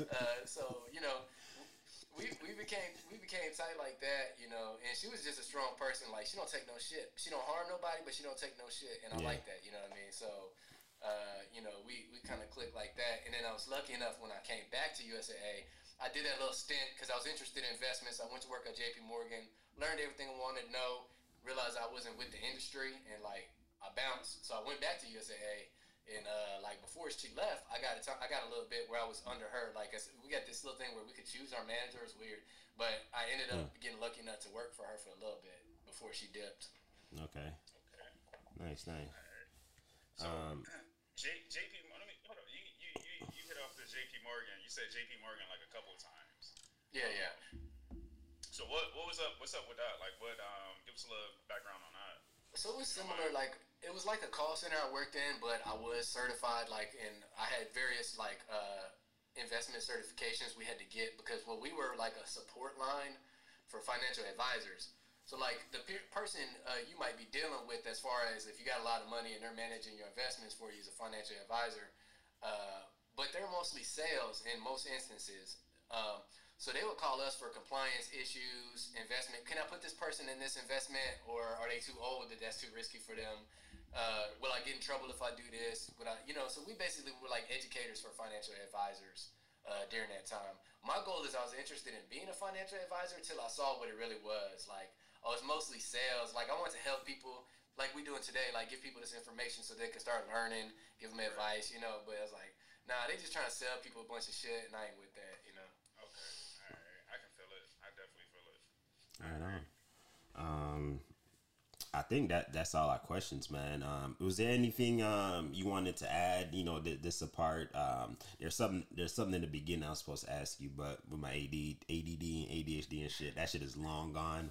So let's take this time to whatever other gems you want to drop. I know we mentioned a few websites, a few apps. Whatever other information you want to add now, feel free. That's man, I think we cover most of everything. Just get started and like I said, go to Investopedia, simple. Just start learning some basics. They got like a 101 section. They got like the most simple lessons. If you find it's too simple for you, skip up to your next level wherever you're at. Just like we was talking about, it's like with working out. In a sense, your level, where you at, where you've been, what you need to do to get to the next level. You know what I mean? So start as low as you need to, work your way up, educate yourself. Start coming up with a plan to invest. If you can't invest right now, start knocking out those other things like your debts and getting your emergency fund in place so that you not missing on all this growth, over the years, because that's your most powerful thing is that time. Right on. I appreciate that, man. I speaking of communities, I just want to mention this real quick. Josh and I found it, while the whole, Wall Street's bet thing was going on. I was like, I see what's going on over there, but it seems like it's a lot. Is there, a way to kind of like get in on, the beginning? So I came across, Black Wall Street on Reddit. And so it's kind of like the same concept, but it's just the community is just super small. I think it's like when I went in and saw them, it was only like maybe 40 people. We kind of started talking, and pretty much the same conversation we're having now. Same thing there, but including like personal business, entrepreneurship. Just a small community of Black people who are also on Reddit who kind of want to do the same thing, but not just Black people. People of color, allies, people who want to support the community. So when it comes to things when it comes to communities like that, man, it's something really interesting to me, really dope. What are some of the things you can do to help grow a community like that? With your experience from Wall Street Bets, your experience, educating and helping people grow. When it comes to small communities that are trying to build, that are kind of anonymous, what are some ways to, inject, content or to get people to engage more? Because I think that's one of the big things, we don't really engage that much. It's like, hey, I'm here, I want to do different things, but, nobody kind of follows up. So, with your expertise and everything, what are some of the things that you've seen that allow people to, push a conversation forward? Yeah, no, definitely, man. And I'll say the anonymity is a great thing, man. That's why I prefer Reddit over, I'm not really on other social media. I got LinkedIn for work purposes. If people want to look up me for my specialization, that's the only way I can get found. You know what I mean? Mm-hmm. So I have to have that. But Reddit is cool because, with the anonymity, man, you could, be legit with your answers and everything. Whatever your situation is, you can say it without worrying about being judged. And get that real feedback that you need from other people. I think if you can't find, there's a lot of good communities, even though they're larger. You know what I mean? Like some of the ones we mentioned earlier. And if you can't find one, start one, man. That's the cool thing. Anybody can start a subreddit. You just got to be willing to manage it. You can start your own community. Deal with your friends, man. Talk to your, like you said earlier, start having conversations with maybe a small group of friends. How there's your friends, and then there's maybe, depending on your circle, you might have 2, maybe 3, 4 people that you actually will completely bullshit with. You don't, you know what I'm saying? You tell each other you stupid, that's not gonna work. You have those people if you have like-minded goals at least. Yeah, at least if you have like-minded goals, hold each other accountable and have those communities. You know what I'm saying? Where you start asking it or brag and being Josh might show up talking about I know you talking about your stock? Yeah, but you don't even know their price to earnings ratio, man. You just buying stuff. You know what I mean? Like as soon as you learn more, you know what I'm saying, you can start having those conversations with each other and building it more. You know what I mean? Right on, man. Yeah, Marcel, you just keep buying shit. Yeah, did they pay a dividend? Do you even know? You know what I'm saying? Like, you know, that type of stuff, once you learn more, that you'll be having those conversations. You know? Trying shit and trying shit, trying shit and trying shit, don't work. Trying shit and trying shit, won't work. Trying shit and switch it up. All right, man. Hey, Doc, I appreciate you being on, man. You know, this has been something that Josh and I have been talking about for quite some time. You know, I think since probably like episode 2 or 3 or something like that. Appreciate you coming on. Appreciate you sitting down with us for, what has it been? Almost pretty much 2 hours. About an hour and a half. Yeah, we about to hit 151. Yeah, so we appreciate that, man. It was fun, yeah. You know, I hope the situation improves in Texas. You know, I know you all right, but you know, there's a lot of, you know, surrounding people, that friends and family that you might have out there that might not be doing so well. You know, so shout outs to Texas, man. Hopefully the lawmakers and all them cats can get shit together. I know it's a big, you know, gaggle fuck over there right now when it comes to certain shit that's going on. So hopefully they get that shit squared away, man. Josh, you want to chime in real quick? Yeah, man. Just thanks for being a guest. And listener. and being guest and a listener. Yeah. Thank you for your service. Shout out to everybody deployed right now. Stay safe. Thank you for our listeners. And just helping us grow the pod, man. Hashtag grow the pod. Hashtag grow the pod. What else we got? That's about it. That's it, man. It's been episode 13. Can't even talk, man. Episode 13 of the podcast. Again, Doc, appreciate you coming on and, you know, spending some time talking about us, you know, building, growing, and, you know, we'll see where we're at in a few more episodes, man. Let's go buy some stocks and shit, man. Let's go turn up. It's to come up.